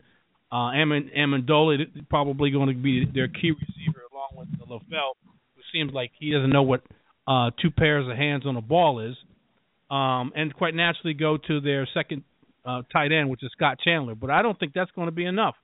They're going to be pounding and rushing Tom Brady. Who knows Tom Brady better than the coach that used to coach Tom Brady in Bill O'Brien? So, and they're playing at home. I like Houston to bring up a surprise win in here. I'm not going to say it's going to be a blowout, but I'm thinking it's going to be a very close game, and I like Houston in this. Has nothing to do with me being a homer. It's the fact is it's almost a perfect storm. A decent defense, not a elite defense, but a real decent defense against a team that has depleted options in the offensive part of their game. Well, I think that you look at a Houston team that has an opportunity to quite possibly take the lead or tie for the division. They're going to be motivated. They're definitely going to be motivated for this game. Absolutely. It's at home. It is at home, so I don't think it's going to be a really big or bad game for Houston, but I just think they're going to lose the game. I think it's going to be close. If Gronk does not play, they have a way better chance of winning. Amendola last week was targeted 11 times by Tom Brady. As you said, there were a lot of drops in that game as well. So we'll see if that gets rectified. Last game of the weekend and for our show, the Giants take on the Dolphins. Listen, the Dolphins may be out of contention, but I think they're going to put on a show when New York comes to town. Jarvis Landry and Tannehill need to connect a lot more. Rasheed Matthews is not scheduled to play, which is a big hit to that Miami offense. They can't figure out their running back situation. And this late in the year, I think you're looking to play somebody just to see if you can trade them, sign them, or if you want to look for somebody in the off season. That's where Miami is, in my opinion. The Giants, yes, they are in contention for the NFC East title. However, they too are herky-jerky, very herky-jerky, and they're on the road Monday night versus a Miami Dolphins team that I think they're going to gobble up a couple of Peyton Manning's passes. I really do. I'm not sure as to a score. You mean Eli Manning, man? Yeah, I'm sorry. I'm tired. Excuse me. I'm not sure of a score, but I believe Miami is going to win this game. Fantasy value here, of course, you've got Odell Beckham, but Ty, I won't get his last name wrong. I think it's Ty Green, the tight end for New York.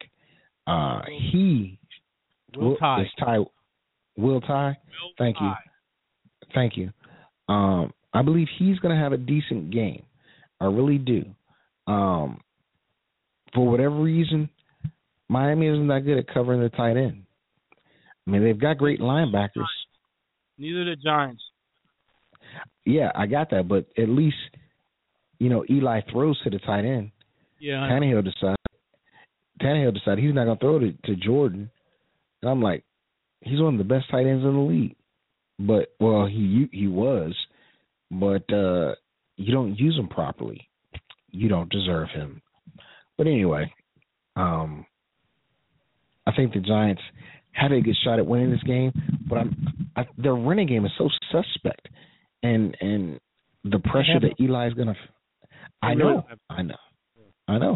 And the pressure that Eli's going to see or should see is going to be ridiculous.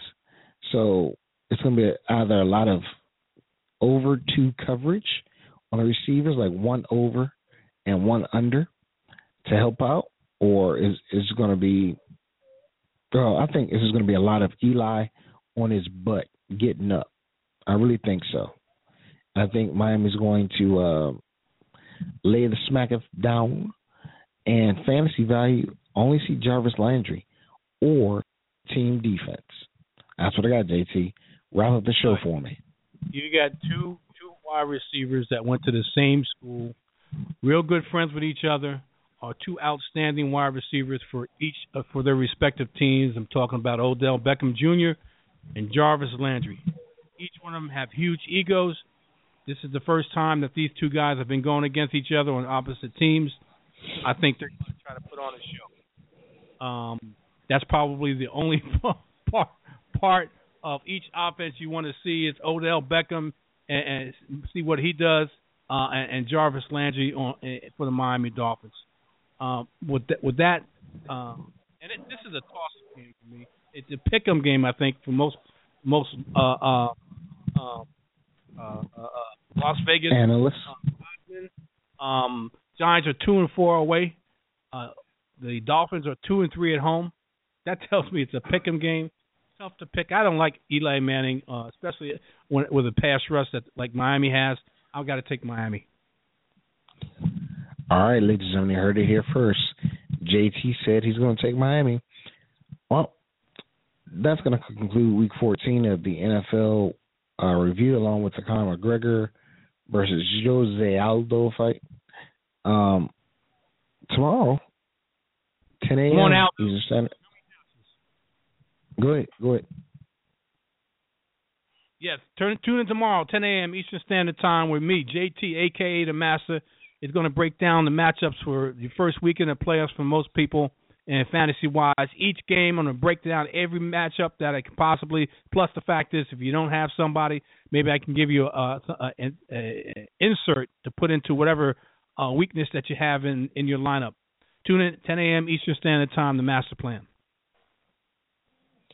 All right, ladies and gentlemen, it's time for us to get out of here. I want to say thanks to my co-host, JT ATM Money.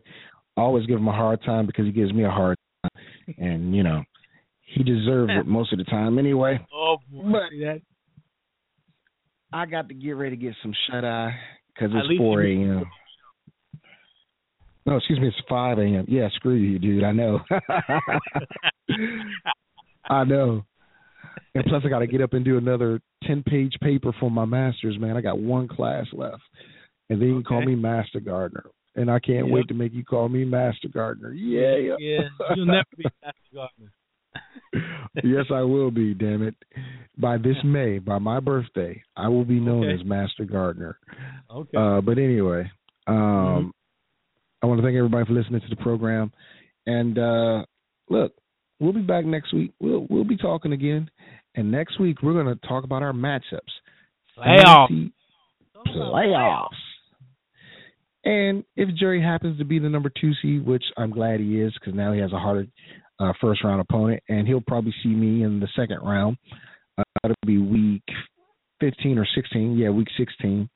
You know, we'll talk trash. We'll make a wager. And, of course, I'll win. Setting up where he wants to sit in the seating and try to tank games. That's slime ball work. How is that slime ball? That is strategy. That's strategy. Slime ball work. Step up, be a man, and put each week, and don't even think about tanking. So, I don't want to play him. I don't want to even be close to him. He may knock me out of the first round. Come on, man. Dude, it's strategy. Yeah, it's for the title. That's slime ball talk. Such hate. All right, guys. Thank y'all for listening. We're about to get out of here. Anything you want to say before we go away? Peace, slime ball. Well, I got to be a slime ball, geriatric one. We're out. Fantasy, sports, and politics. Get ready to rumble! You want to talk smack? You in the right place. So take a step back before I get all up in your face. I know you got your little views, you know I got mine. But there's like 50 other dudes holding on the phone line. Your voice will be heard, sir. Next caller, please. And if I don't concur, we can agree to disagree. We're talking fantasy, sports, and politics.